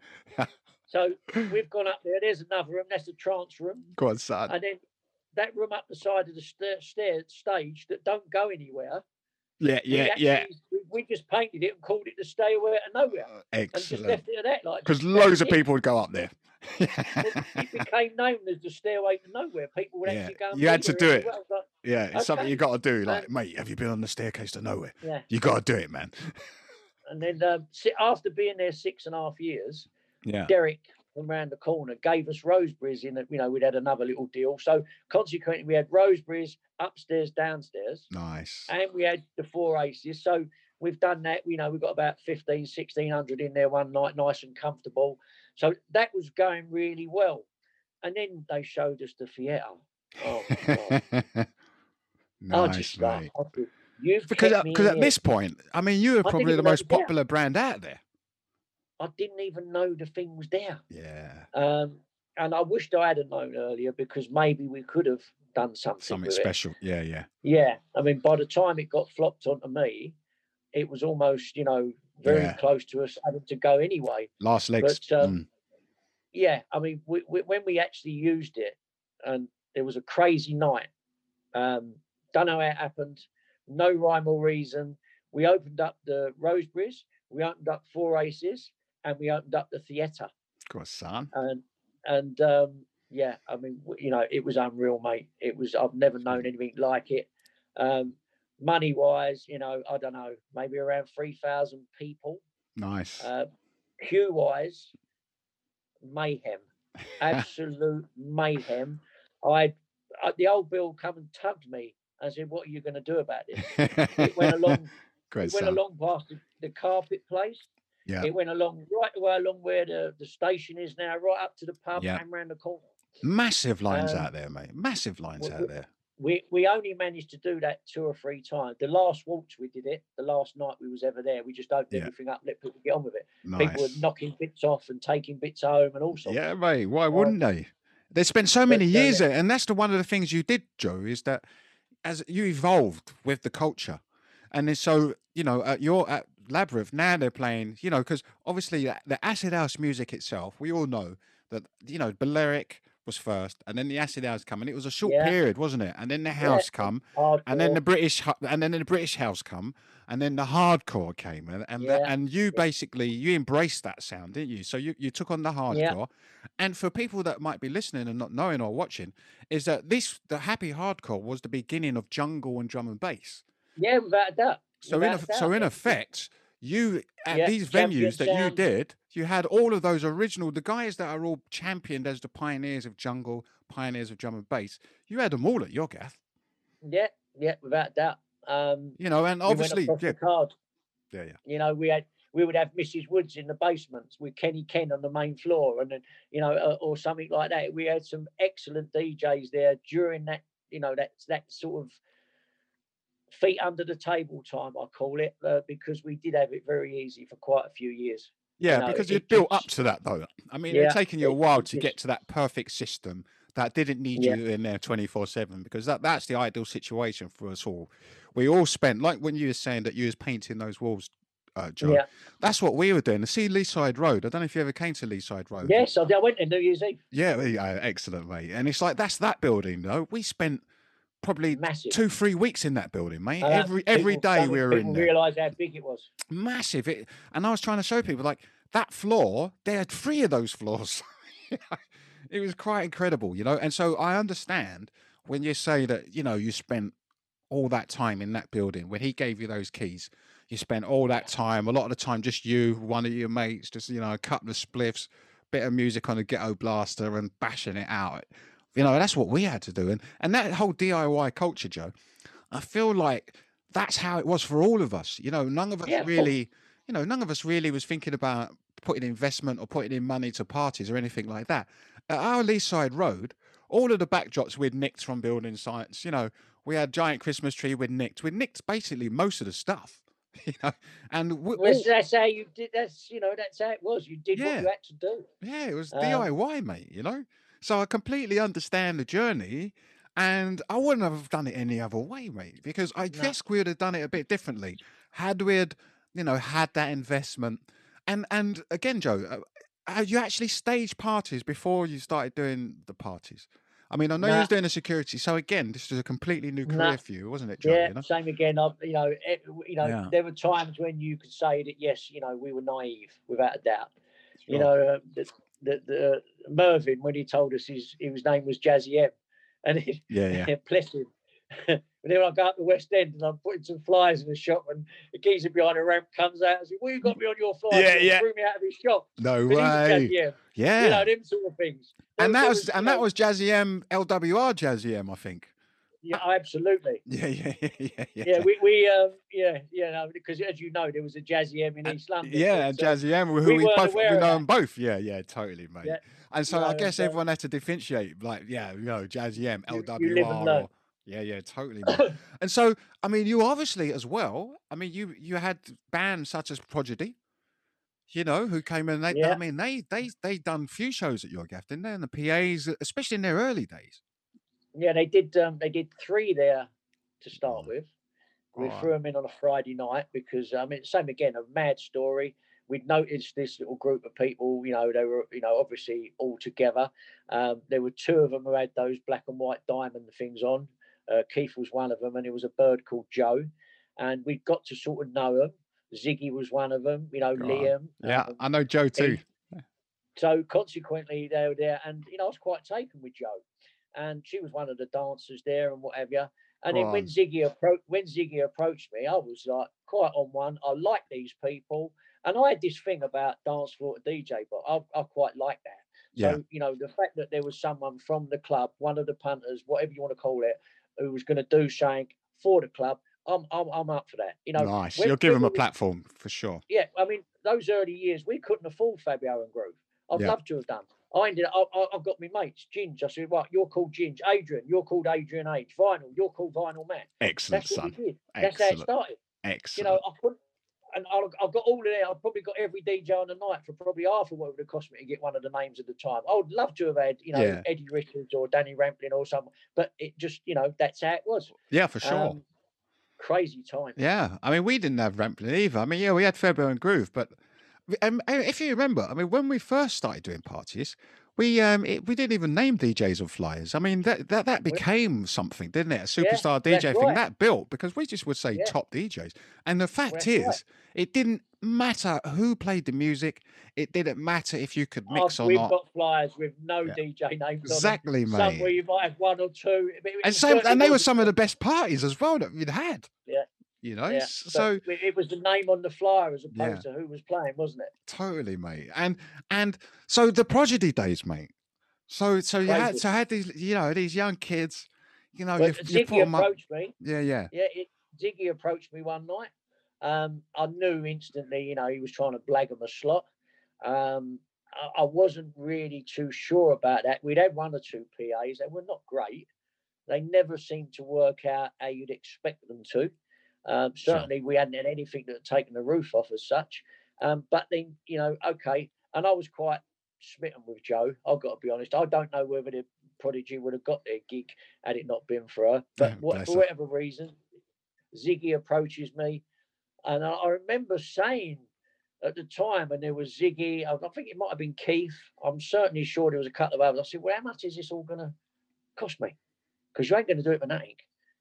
He went, well, there's 4 of us and there's 4 dancers. You won't regret it. And I said, I'll give you 10 each. Because in my head, I booked it with 8 of them. That's 80 quid. I'll give you 10 each. Yeah. And they've had it. He's took it. He's gone, all right. And I remember through the That's nuts, mate. Because what you're talking about here, mate, you're talking about Prodigy, mate. One of the first events they ever got paid for 80 quid, mate. That's a classic story, man. And that's how it come about. And that is the 100% truth. All through the week, I was saying to Sue, I've dropped a bollock here with these, haven't I? I was thinking that if they come on and trash it, I'm in trouble. I'm going to get slaughtered. Yeah, because at the end of the day, because you're not thinking these kids are going to come and do an amazing show. You're thinking, mate, I've done 80 quid here. When you when you come across something, don't you? Yeah, mate. You look at something and it's, whether it's a DJ, a singer, whatever, when they kicked off there, and I was aware that Maxim had only just turned up that night. I knew about Liam and Keith and Leroy had a little, time together, but that was Max's first night. Go on. And to turn up and do that in a place that, really not overly well known, and they did, they smashed it. That's the only thing I can say. I've never seen a DJ do that in quite the same way, where they had everyone jumping, throwing shit up in the air, making the blowing and whistles, all the mad stuff. First attempt. Wow, Don't mate. happen. Yeah, so for we've sure. had them back. We've had them back. I think the next one I'll give them a tour, and the one after that I think I'll give them a tour. And then we had them. Then there was a bit of a gap. We had them back again. We had them back at Tottenham Sports and Leisure. They jumped a bit now. It was about. They jumped up by a few months had gone by. It was £800 then. Go on. Because now they're having some success now. Now they're getting well known, and I think they came back in homage. They just come back in homage at one of your gigs. Yeah, they turned up outside and sat across the road in a roller. That was 4 Aces. God, Sam. Yeah, Newton phoned us up and said they're across the road with the window open, smoking joints, looking out across the road at the club. Go on. And yeah, little things like that, mate. And but the cream on the cake, whatever you want to call it, the 5th birthday, October 1993, Bagley's, thousands in there. Massive building. Wow. Smashed it. So they came to Bagley's. Fantastic, mate. Yeah. We filled Bagley's up, mate. Wow. We took the absolute again at Bagley's. There were people climbing over roofs, across rivers and things to get there. Wow. So, yeah, we had to close it all up at 2 o'clock. It was one of them that you can only dream of. Excellent, mate. And that is a really big venue. Really big venue. And I imagine having that locked down as well. That must be quite exciting, man. Yeah, full house at Bagley's. Yeah. I did 6 Doors parties. shut. That was the only one that had the full house. The others had 2,000 or 3,000, but this was Ramo. I can imagine that prodigy. I'd even say dangerous. Yeah. It was every bit of it was a mosh pit. Yeah, mate. Oh, you that's had to nuts. struggle to get up and down stairs and things like that. Reminds you of those punk days. Yeah, it was. The night just seemed to disappear. It's one of them nights it just seemed to bang and it was gone. Yeah, mate. And then the memory just lives on forever. And it's just really nuts, isn't it, Joe? Because when we met, 88, 89, we never think that we'd be locked into each other's future forever. It's just nuts, isn't it, mate? And as I know, mate, I often look at you and I look at Tony and Jarvis and, Tintin and Jeremy and loads of other people, included in that as well. And it's like, it's nuts that we are all locked into one another's consciousness forever. And then when we all met, if someone said, you lot are going to be talking about this sort of stuff, 32 years later, you're all still going to be friends. You'd be like, I'm never even going to see any of these people ever again. What are you talking about? And look, I love it. Well, I bumped into last year. Last year, I bumped into Jarvis at Transmission. Yeah. It was lovely to see him. That's the first time I'd seen him for a long time. I went to one of his first, if not the first, biology down at the Snooker Hall in Creek Road, Greenwich. Yeah, that was with the fight, Tyson and Bruno fight. It wasn't that one, but it was about that time. I remember that was the first time they'd staged that stuff, hadn't it? Yeah. Which was an odd combination as well, wasn't it? It was an odd combination, that you had the fight, at this party that we all get off our heads on taking this love drug, but we're going to watch this heavyweight title fight, which just shows you the impact of Tyson, to be fair to the fella. Yeah. Was it Bruno? Yeah. It was Bruno and Tyson. Yeah, because I was gutted that I was going to miss that fight myself, and because we had a party the same night. In fact, we had a party in that venue that I mentioned earlier, like that aerodrome type thing. Right. And it snowed that night as well. And I ended up doing a butterfly dive onto a crowd of people from this line of police in riot gear. They kind of tried to grab me, and I've done a dive and they all got me away from the line. It was just amazing, brother, and then we were all standing there. Yeah. And then we opened the door and it was this a massive door, and then we slid the door open and there was probably about 40 policemen standing there. and it was snowing on top of their uniforms. And in the warehouse, there was probably about, I don't know, 1,000 people, because it was still quite early. There was about 1,000 people, and we all just stood there in silence. And, and the police were in silence. And we just stood there. It was probably only for about 10, 20 seconds, but it seemed like a lot longer, Yeah. And then suddenly the policeman was like, there's no party going on here. And everyone kind of just laughed. And then they just shut the door and was like, no, mate, you're going to have to wait for us to leave now.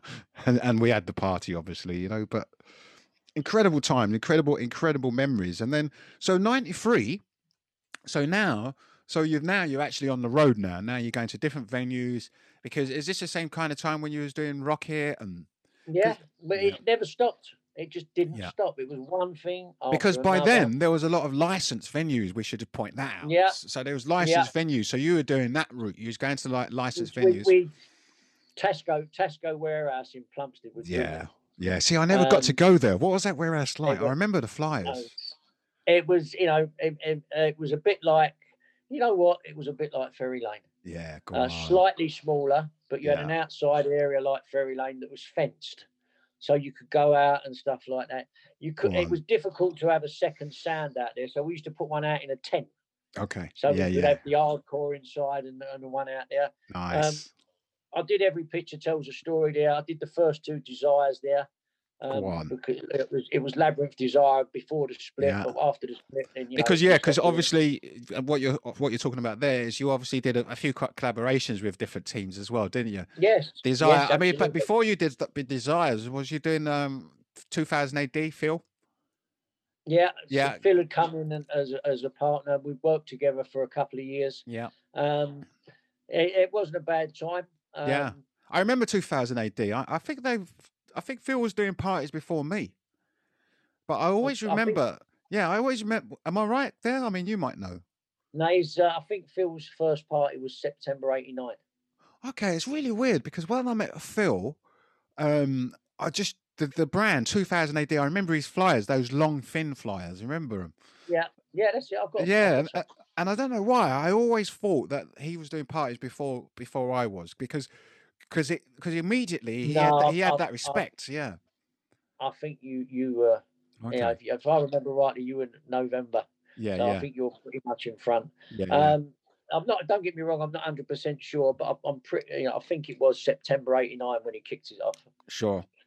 So you started these collaborations. So you did your 2000 ADs again. 2000 AD. He got a lot of respect quite quickly as well, didn't he, Phil? Yeah, but then we started Desire.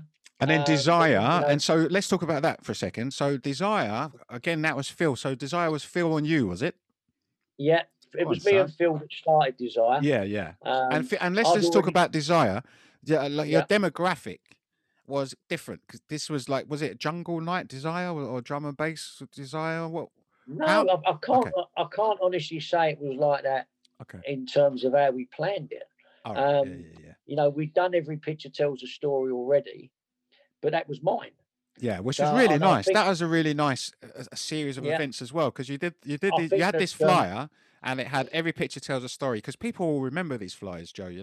And it said every picture tells a story, and then you had these pictures from the parties you did, and they were always exciting. Your flyers were always collectible, especially that Every Picture Tells a Story series. I can't believe what they're changing hands for. Yeah, it's nuts, isn't it, Joe, mate? Wow, it's nuts. You know what I mean? I got contacted the other day and so on. I think they sold a Genesis flyer for 250 quid. Yes, there's some of your early ones are right up there. Mate. It's nuts, mate. And so that Every Picture Tells a Story series. So you've done that, and so that was just you. That was just Labrynth, was it? Yeah, that was me. But what came out of that? We'd done. I'd started doing Every Picture Tells a Story on some of the nights at Labrynth, 12 Dalston Lane. It'd gone really, really well. So you know what? Let's try one. We'll try the Tasco. Gone really, really well. Yeah. We also did Tottenham Sports and Leisure Centre. We also did Wonderland Arena. Done a couple. Yeah, the Wonderland. Neville, was it Neville? Yeah, that's it. Yeah. Really went well. Old Jamaican geezer. Yeah, that's it. Really, really done well there. That was good. That was a good little venue, Wonderland. That was on Lee Bridge Road. That was on the same road as the Dungeons for a lot of people who might not know. But yeah, that was great. But then I think Phil wanted his own rave. Yeah, yeah. And Phil picked the name Desire, not me. Sure. And although it was a joint financial and collaboration-wise operation, the first two were done Labrynth 2000 AD presents Desire. Yeah. But then we'd had the Partner the Waves. Sure. And he went off and took Desire, which was, with our blessing. Sure. And I guess to him, it's like, mate, you got Labrynth, mate. Just let me jog on with this. You know what I mean? Yeah. Well, that's what I'm saying. It was yeah. quite, we'd fallen out over whatever. It was quite obvious that we couldn't work anymore together. So consequently, we decided we'd part our way, go different ways. Sure. It would have been wrong for Phil to have left there with nothing. Yeah. So when Phil left from 12 Wilston Lane, it was with our blessing as well that Desire went with him. That's fine. I've no problem with that whatsoever. I've no claims to it whatsoever. And he went on to had great success with that too, didn't he? Yeah, he had quite a few good parties with it. Yeah. Why not? Absolutely. Totally, mate. So now we're like, how many decades in are you now? It's like, it must be, is it like 15 years? Yeah, it's like 15 years in or something like that now. No, I think you're about 7 or 8 years in. It's about 7 or 8 years in now. Yeah. Yeah, I mean, we were, the venues just kept popping up. We were at the Rocket, we did quite a few there. We were at Bagley's, we did 6 there. Wow. We did the Astoria. You did Astoria, yeah? Yeah, done Astoria. Nice. Yeah, it was great. I mean, Astoria, Mr. Mate, they trashed it. They absolutely trashed it. They let them up the circle with the nice tables and the lamps with the blood. They trashed it. Because you only want to dance. You want to dance on the tables, don't you? I filled the place up. I walked out for 500 quid. Yeah, I hate when that happens. Damages. Yeah, I hate when that happens, mate. I hate when that happens. They wrecked it. The toilets were in bits. It was just got absolute. It's the most destructive part we've ever done was the Astoria, the most expensive. Yeah. I come out here with 500 quid for a full house. Mate, I hate that. It's happened to me, mate. I hate that. You know what I mean? But so mate, so it's like, so now, so you've done your Astoria party. You've come out with 500 quid. Everyone thinks you're rich. Oh, every time. Yeah, every time. And then it's not the easiest game in the world. I think people lose track of, if you pay everyone and you cover everything that you're supposed to. Yeah. The difference between what you used to get and what you were getting certainly mid to late 90s, completely different. Completely different. Yeah. It started to level off, places in the middle of nowhere were getting late licenses, so you consequently your numbers started to very competitive. And I'll be perfectly honest with you. Towards the end, not all the nights were, full up and full houses and stuff like that. You really did have to graft for it. And we tried any number of different names. We put every picture tells a story back. We invented a thing called D&B. We just tried to, keep reinventing it in the way that we had before. Sure. But, yeah. Well, it was difficult. Like you hit the nail on the head when you said that there was licenses have been given out everywhere now. Yeah. So there was so many more options for people to go out. And, where a lot of people used to have come from out of London to go to Labrynth, now they're just going locally, aren't they? Just down the road type thing. You could go out in Maidstone, Aldershot, Berkshire, places that, a few years early, unheard of. Yeah. Now, it was like Sharon and Trevor's and, Yeah, Rhythm Station got a late license. This one they all started getting them, and people started getting into the new way, as it were. But then we already had the problem of the Hackney Council by then. They'd already reared their head and they'd obviously made it very clear that they wanted us out of there. Yeah, it's such a shame. And by there, we're talking about Four Aces, Yes, Four Aces, yeah. Well, we didn't leave there till New Year's Eve night, 97, 98. But first, oops, I'm sorry, I banged into the mic there. But first, you didn't just give up just like that. There was a massive campaign. You tried to save the building and... Yeah. There was a massive thing, wasn't there? But we had someone from who used to go to the club who worked at the council, worked at Hackney Council. And we were getting on with our campaign, and then someone phones up, "Oh, I need to come and talk to you. I've got something to show you." Okay. And this is way before there was a decision made, certainly a public decision. Sure. And they came to see me and Sue. They'd already named I knew it was going to be called Labrynth Towers. 6 months Wow. before, 6 months before it was even decided that they were even going to go ahead. That's We were shown impressive, documents. Joe, man. That is so impressive, mate. Well, it's in the. I mean, I've got the footage. It's unbelievable, Mate. That is but impressive. it happened. That is impressive, Joe. We knew that they were going to call it Labrynth Towers. We knew that they were going to call it Collins Tower, and we knew that they were going to call it Dunbar Tower. Wow. And, that is amazing, Joe. Now, so just so we can just put this in people's heads, yeah? They knocked down, after a massive campaign to try and stop them from knocking down Four Aces because of all of its history and everything else, they've knocked it down. They've done that part. But they've built some towers, some beautiful high-end apartment block there, and they've named one luxury apartments, and they've named one of the blocks Labrynth. I mean, Labrynth Towers. Now, the fact is, you know, they haven't named any streets after Sunrise or Energy or Genesis. They haven't named any buildings after any of us. So to know, I don't know. Same again. I don't know whether I laugh or cry. Well, to know that you got this, you got a tower block, a luxury tower apartment block named after Labrynth, named after something you dreamed up in your bedroom. You're not an architect. You know what I mean? You dreamed up, and that's amazing, Joey. Yeah, I've been round. It's quite strange. I went round there and I buzzed up number 12 and asked if they were open. No, but it was. It's quite because strange. Is that what number Four Aces was? Number 12. 12 Dalston Lane. Right, I wondered why you knocked 12. Yeah, go on. Yeah, no, we done some filming around there a little while ago, and nice. I've been round there a few. It's very emotional. Yeah, but you spent how many years? 8 years in there? Was it 8 years there? Yeah, 8 years in there, mate. You know, all that emotions, the good times, the bad times, the stressful times. You know. Yeah. It's 8 parties a month. Wow, 12 months, mate. It's, you know, it's a lot of DJs, mate. A lot of DJs owe you quite a lot. I mean, you put a lot of people on your platform, Joe, especially like up and coming DJs, emerging DJs that no one had even heard of before. You know, you gave them a platform. It was, I mean, I'd love to say it was all down to, you know, thinking about my fellow DJ friends and stuff, but I'll be perfectly honest with you. Sometimes it was down to finance. Yeah, and but that's how it is. Well, it's a collaboration at the end of the day between a promoter and a DJ, isn't it? And it's like, okay, I can't pay you much money, but you know. But it was slightly different. These were my friends. I mean, Mark Daltrey, Ginge, who lived opposite me in Blackwood House. God bless him, he's gone now. It was my mate who I knocked about with. You know, Adrian, we used to go to Strawberry Sweatshop, and you know, he'd mentioned to me that he wanted to try some DJing. That was it. Yeah. You know, do you remember Greg and Ivor, the two brothers? I think I know the name.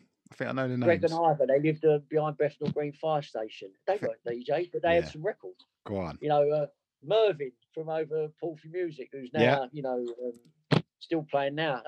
You know, we blagged him because they were local. You know, that we knew them, as it were. Legends as well. I mean, Mervyn's legend in the game. Yeah, they're nearly all of them. I mean, Bunty's done well. Yeah, mate. You know, Kenny Ken, all they've done really well. Amazingly fantastic. Yeah, and that's the thing. The DJs that we're talking about, most of these DJs, you know, they're world leaders in the genres that they're playing in today. They're world leaders. Yeah. So, and that was their early. Well, yeah. I think Prodigy stole their light, if you want to call it that. Yeah, it's been the most successful thing that's come out of there in terms of Labrynth wise. But just that building now, you know what the history that goes with it. You know, Rod Stewart playing the mouth organ in the basement, Mark Bolan going there, you know, grab a bit. All sorts of stories. Benny King, you know, Desmond Decker, mate. And look, you're linked to that now. That's mad, mate. Do you know what? Have you seen the plaque on there, Joe? Have you seen that smiley face plaque on there? No. A friend of mine is an artist, subvertiser. I've given him a little plug there. He created these plaques, which were basically called like English hedonists.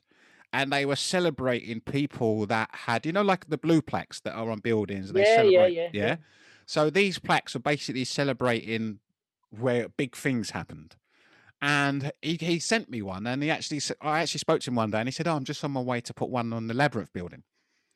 And so it's actually still there. So there's actually a plaque on there. I'm going to go and find it. Yeah, you can actually buy them from his website as well. Subvertiser, his name is.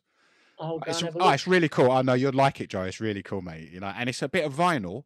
And if you're outside on Dawston Road, High Road there, whatever that road's called, if you're on that road there, you know, it's an empty library now. You know that. It's empty, is it?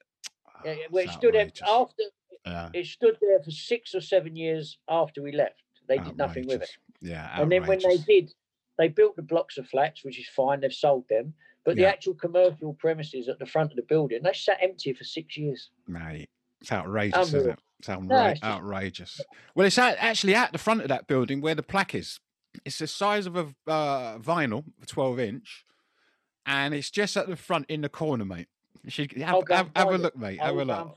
What I'll do is I'll send you a picture so you know what to look for, you know, and I'll send you a link to his website as well. But Joe, mate, you got a building in Hackney named after something that you dreamed up in your bedroom, mate. That is nuts, Joe. It's I'm honoured. Don't get me wrong. Yeah, mate, that's nuts. I know what it means, but it's not really for me to sort of, you know what I mean? Mate, I'll blow your trumpet, mate. I'll blow your trumpet. Don't worry, brother. Yeah, mate. You know what I mean? That tells me that it ain't never, ever getting forgotten. Yeah, never being forgotten, mate. That's nuts. And, Labrynth you know... that's the club that used to be where that building is. And I had front and back, so that is nuts. Yeah, you had the gaff, mate. You had the gaff, you know. You had the keys to the gaff. And so when you look at what's going on today, because obviously the podcast is being recorded in 2020, late in 2020, and you know we've got all these COVID restrictions. Have you seen any of the proposed or any of the videos of self-isolated raves yet? Have you seen any? I've seen a couple. Unfortunately, I have. Yeah. I couldn't actually believe what I was actually seeing, Joe. You know, because one of the videos I saw on Facebook, I thought it was like a joke. And it was this DJ was playing and he was getting mad, and then everyone has to sit down.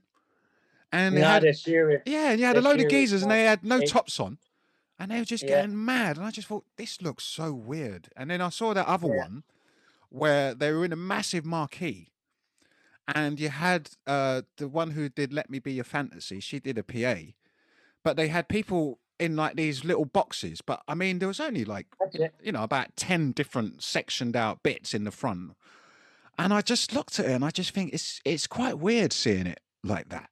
It's for me, it's purgatory. Yeah. I you know, I'm sure there's a bit of this in you as well.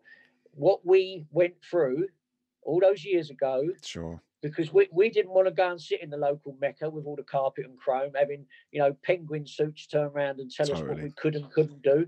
So we took it upon ourselves to, in a lot of cases, break the law to uphold our law. Yeah. So consequently, we could party with freedom to express ourselves, do our own shit in the way we want to do it.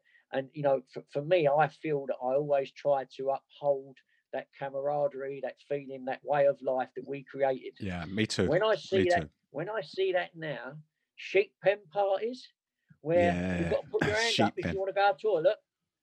Mate. Can I go to the toilet, please? Are you having a pardon? Unbelievable. I spoke to some people. They told me that if you tried to leave the pen, you would be thrown out. No if you way. tried to dance, you would be thrown. Now, if that is the case... I think that is the case, Joe. I think that's the case, mate. Because the ones that I saw, a couple of people, they jumped up to do a dance and security came straight on them and made them sit down. Then with me, that would something would happen. Yeah, I'm just like, mate... I'd only go to one of them. I don't get it. Yeah. If you're going to have a dance party, where do tables and chairs come in that you can't get up from? Yeah. It's a weird situation. Because people, obviously, there's loads of promoters that we know as well that they're going to carry on and they're going to do these parties. That's their choice. Yeah, under these conditions. And you're like, I'm not taking anything away, and neither are you.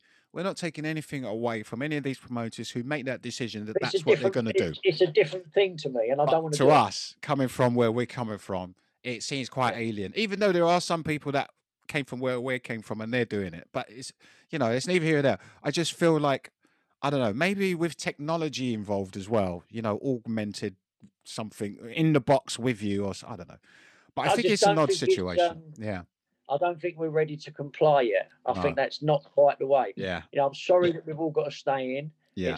Believe me, I would love to go out and slide down the wall at 6 a.m. There's nothing mate. I dream more of.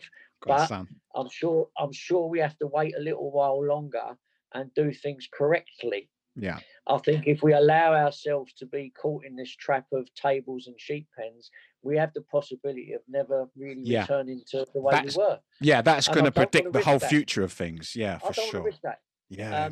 It will drive it underground. People who I know already are inviting me to events. Yeah, and me. That's what I'm saying. So it's going to happen. Yeah. And it seems like it's going to be bigger than before, but not in terms of emotion, because people try and say, because I've mentioned it on the podcast before, that I had a few different journalists contact me saying that, you know, we're currently going through the third summer of love in London.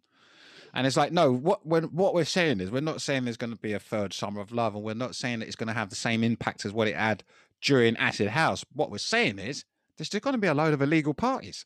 You know? Without a doubt, without any shadow of a doubt. Maybe not until, you know, sort of April or May.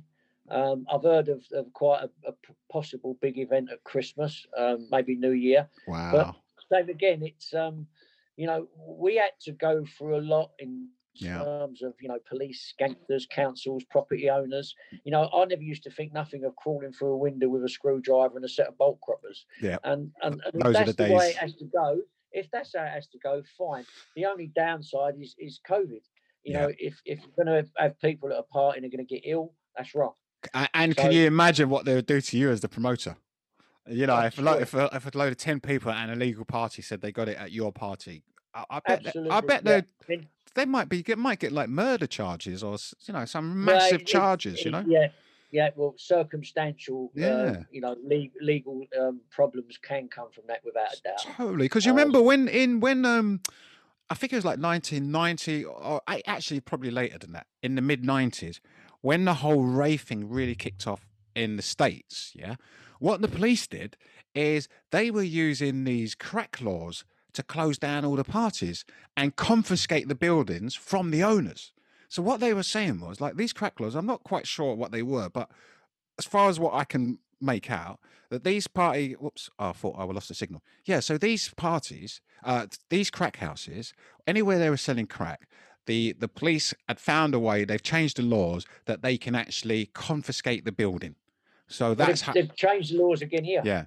Yeah. Well, so they could confiscate the building, yeah? So they used, and that was early on in the 80s. So in the mid-90s, when people were doing parties, they were like making sure that they were putting these crack laws on the raves as well. And that kind of killed it for a lot of party promoters. But they did that to here too, yeah? Oh, yeah, in recent times they've changed the laws. Yeah. Yeah, well, I mean, I found a story where 2 DJs had been stopped at a party a few weeks ago. And, you know, they did what they would have done over the years. They just, you know, the music stopped. They'll just stand there and let the police do what they've got to do. And then everyone can go home. And apparently the 2 DJs, someone selling cans of Coke and hot dogs, all got 10 grand on the spot fines. Wow. Dude. A lot of people. Now, all that you have to do now is be involved. Yeah. If you're involved, conspiracy. Yeah. And that's a lot tougher than how they changed it for us.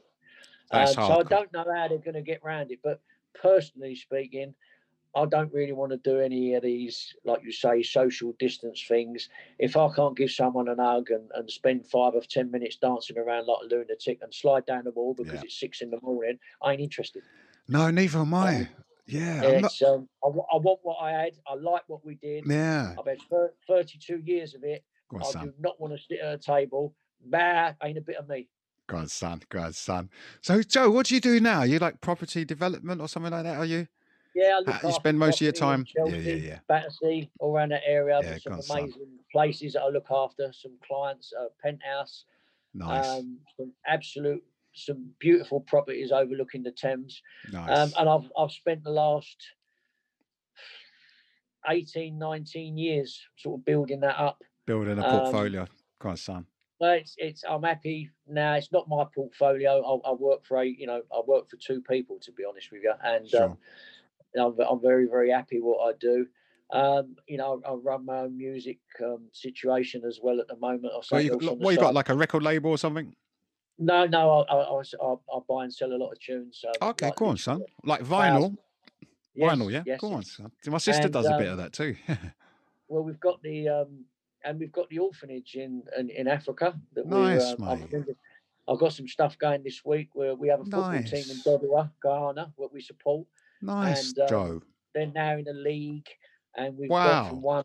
one football team to 3 or 4 football teams. These were babies that my mate was the manager of Dennis Brown, the reggae singer, a guy Yeah. called Warren Yeboah. Yeah, man. Go on, And son. after Dennis Brown passed away, he bought a hotel and a load of land in Africa.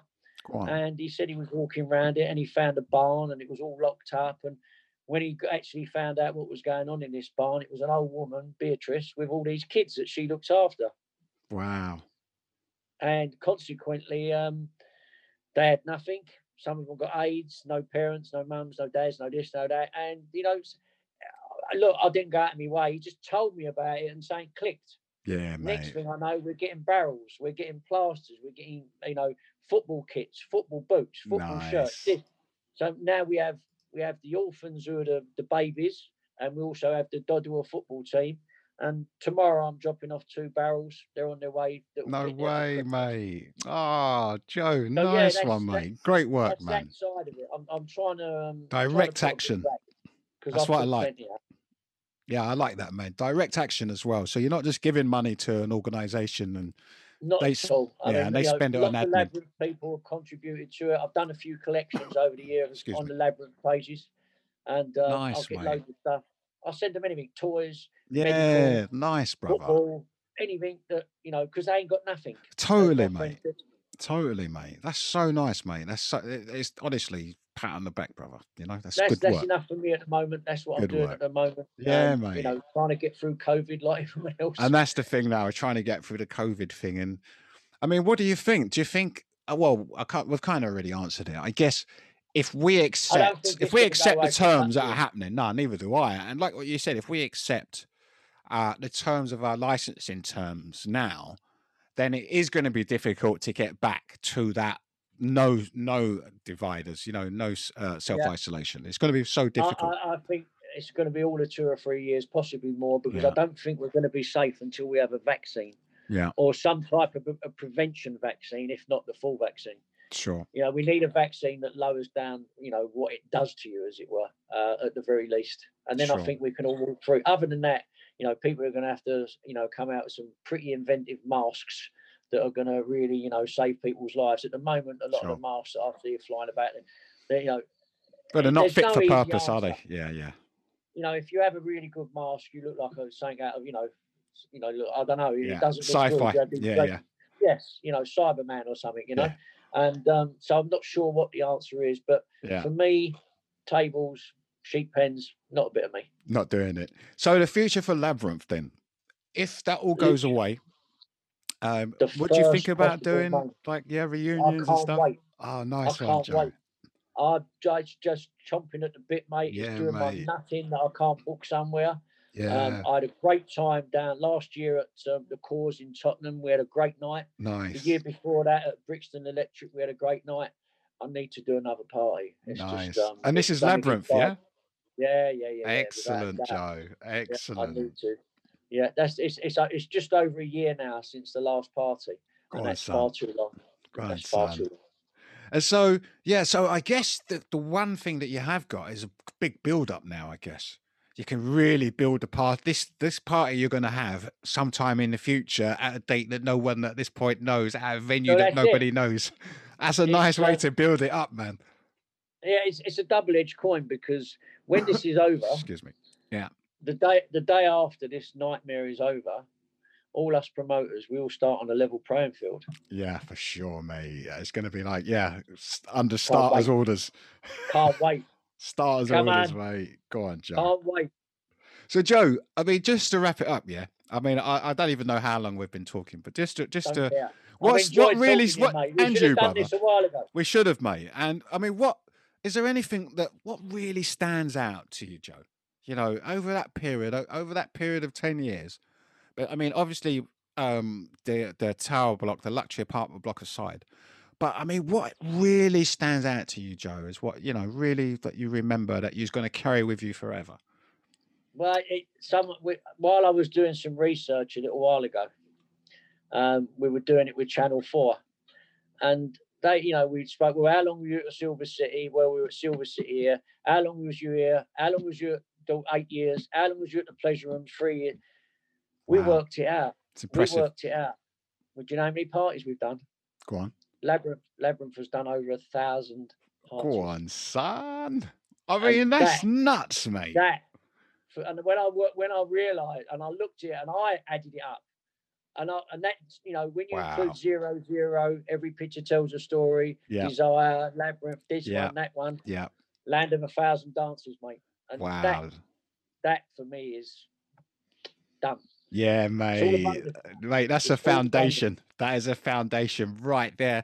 And it's through all the musical genres, Joe. And, I've always had a lot of respect for you. Always. And the thing is, you can have respect for people, but not necessarily respect for what they've done. And I've got complete respect for what you've done. I've got complete respect for how you've built Labrynth, how you was in those days. You've always been a really fair bloke.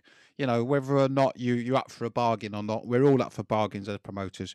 You've always been a really fair bloke. You've always given people the platforms, and you have always been very much like me. If someone just comes and says, "Give me a chance," you're like, "Go on then." You know yourself. If you fancy it, you have it. Yeah. It's like, play me a tape. If I know you can do it, I'll give you a go. That's it. Yeah, you mate. Got it. Yeah. I know you're like that, Joe. And everyone deserves their 15 minutes of fame. I totally agree, brother. And that's why you've got that respect. And that's why, Labrynth, you could, in effect, go for another 10 years, mate. Well, I can imagine it. Imagine by then, mate, it might be virtual raving. Yeah, but it might be virtual raving. Then you won't even have to leave the gaff. Then I might get away with it then. You might have to leave the gaff, you know what I mean, mate? Can you imagine? Yeah. But listen, Joe, honestly, mate, it's been really great having you on the show, man. And I know you've got things to do. We've hardly touched on anything. We've hardly touched, and that's why what we do is we revisit. Because you know what, mate? Anytime you want, mate. Listen, mate. Listen, I'll just show you this. I've got loads of questions, yeah? I haven't asked none of those questions. So you're saying that we could go on. I haven't asked none of these questions. If you want to do it, this is all from me head, mate. Do another one. No, we will. We'll definitely circle back, and we'll definitely do something again, Joe. So look, I'm going to let you go. Again, let me get us to a pleasure talking to you. So honestly, Joe, it's a pleasure talking to you, mate. And over the years, again, to think that we're cemented together forever. Do you know what I mean, mate? It's this amazing, and thanks for being on the show. It's now part of British musical culture, and yourself included, and a few others from those early days. I'm talking about. Yeah, mate. We really went out of our way, mate. We went out of our way, mate, and we worked hard, Joe.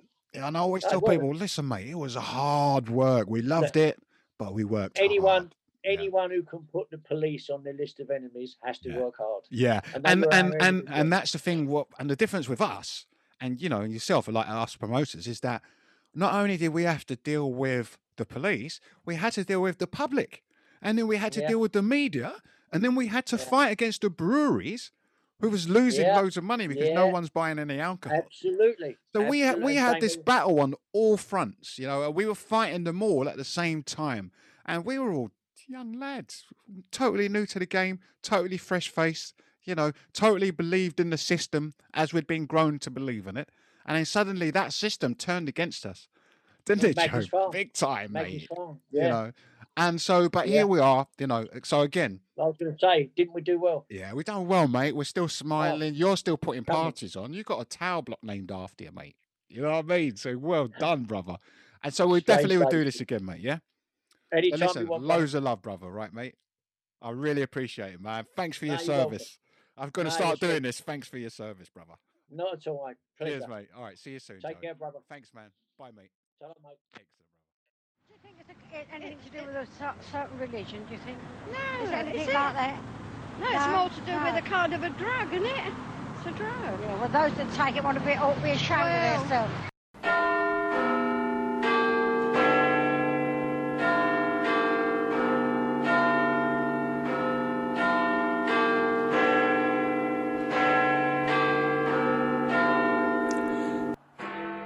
According to The Sun, there were thousands of empty ecstasy wrappers littering the floor of the 250-foot-long hangar. Drugs, sex, sensation. Some newspapers have called acid house music a sinister and evil cult which lures young people into drug taking. The message is certainly getting across. The organisers kept the location secret until the very last moment, which was the main reason, according to the papers, why there were so few police here and they were unable to act. Drug-crazed kids, some as young as 12, boogied for 8 hours yesterday at Britain's biggest ever ecstasy bash. The party took place here, infiltrated by reporters from the Mail and the Sun. There's meant to be a drugs-related craze. What do you know about acid house music? It must affect the brain in some way. Unless it's just the music that does it. Who All knows? them lights flashing don't do you any good either, do it? I wouldn't even go in the pub where them lights are. Oh, Because they drive you mad.